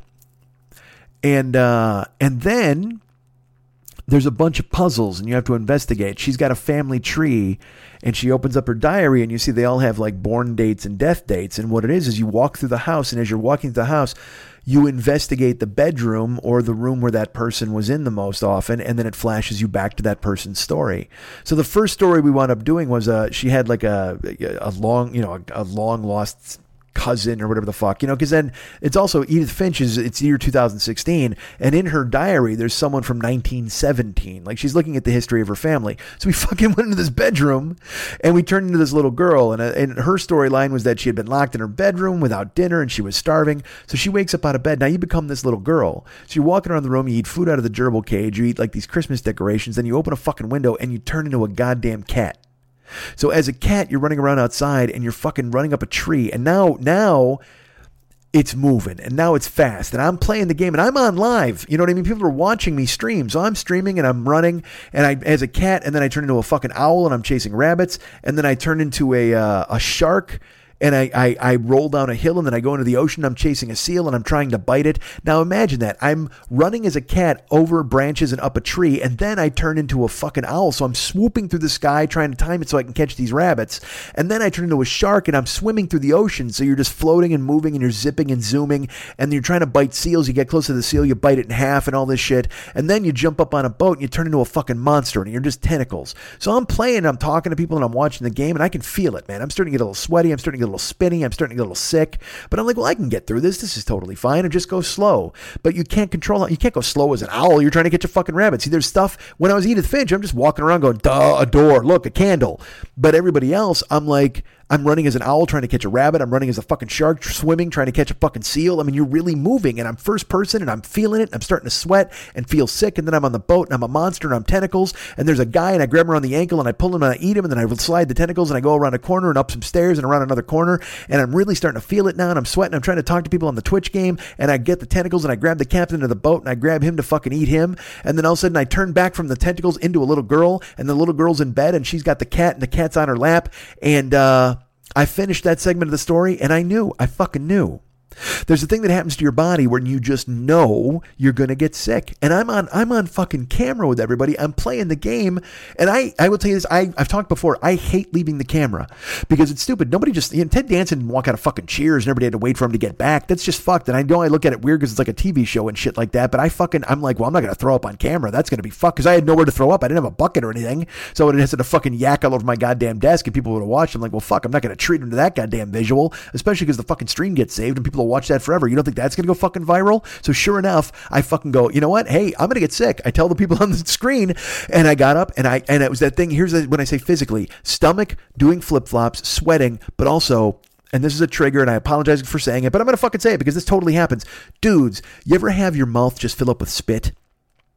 Like jets, like really warm. It just fucking jets of spit fill your mouth. Your mouth starts watering intensely. And in my mind, I'm like, that's it. I know that's when you know you're going to throw up. So I get up and I didn't have to run, thankfully, but I timed it all. I hit every single beat. I looked at the screen. I go, guys, I'm going to go get sick. Seriously. And I got up, I walked and my bathroom's fucking 12 steps away. On the 12th step, I leaned over and then that was it. I threw up. A video game made me throw up. A video game made me throw up on a live stream, motherfuckers.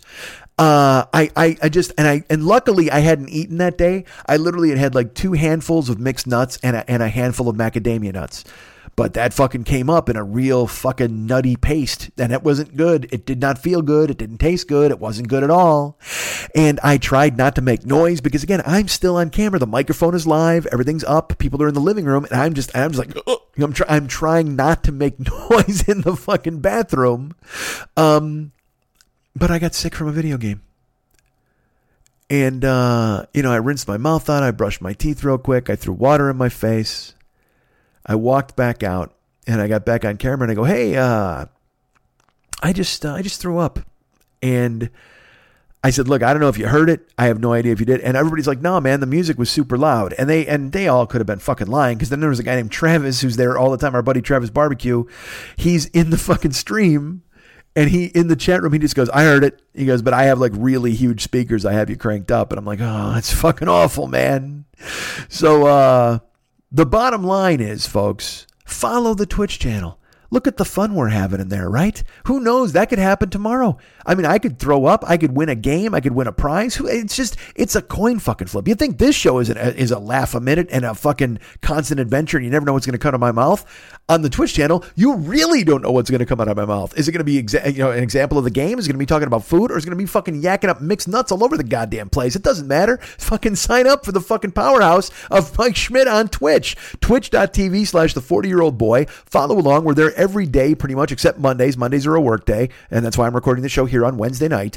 But I take Mondays off from the stream just because you wind up getting talked out. But fuck, man, join us. It's totally fucking great. I'm throwing up. I'm killing. I've got depressed cats, dude. I've sold this channel in such a way, dude. We got Batman, Spider-Man, depressed cats, and vomit. That's the fucking perfect. You can't hope for anything better than that. You got the fucking Cape Crusader. You got your friendly neighborhood Spider-Man. You got fucking me vomiting all over the place, and you got a cat who can't get out of bed because she hates the way she looks and makes fun of herself in the mirror. That's fucking gold. That's the entertainment industry's fucking. That's not even a hat trick. That's a hat trick plus one. That's a 4-spot. That's a 4-piece in a fucking soda. That's a 3-piece in a fucking soda. That's everything you could fucking ever want in your goddamn entertainment. Coming at you live on a goddamn Twitch thing with me screaming and playing fucking games.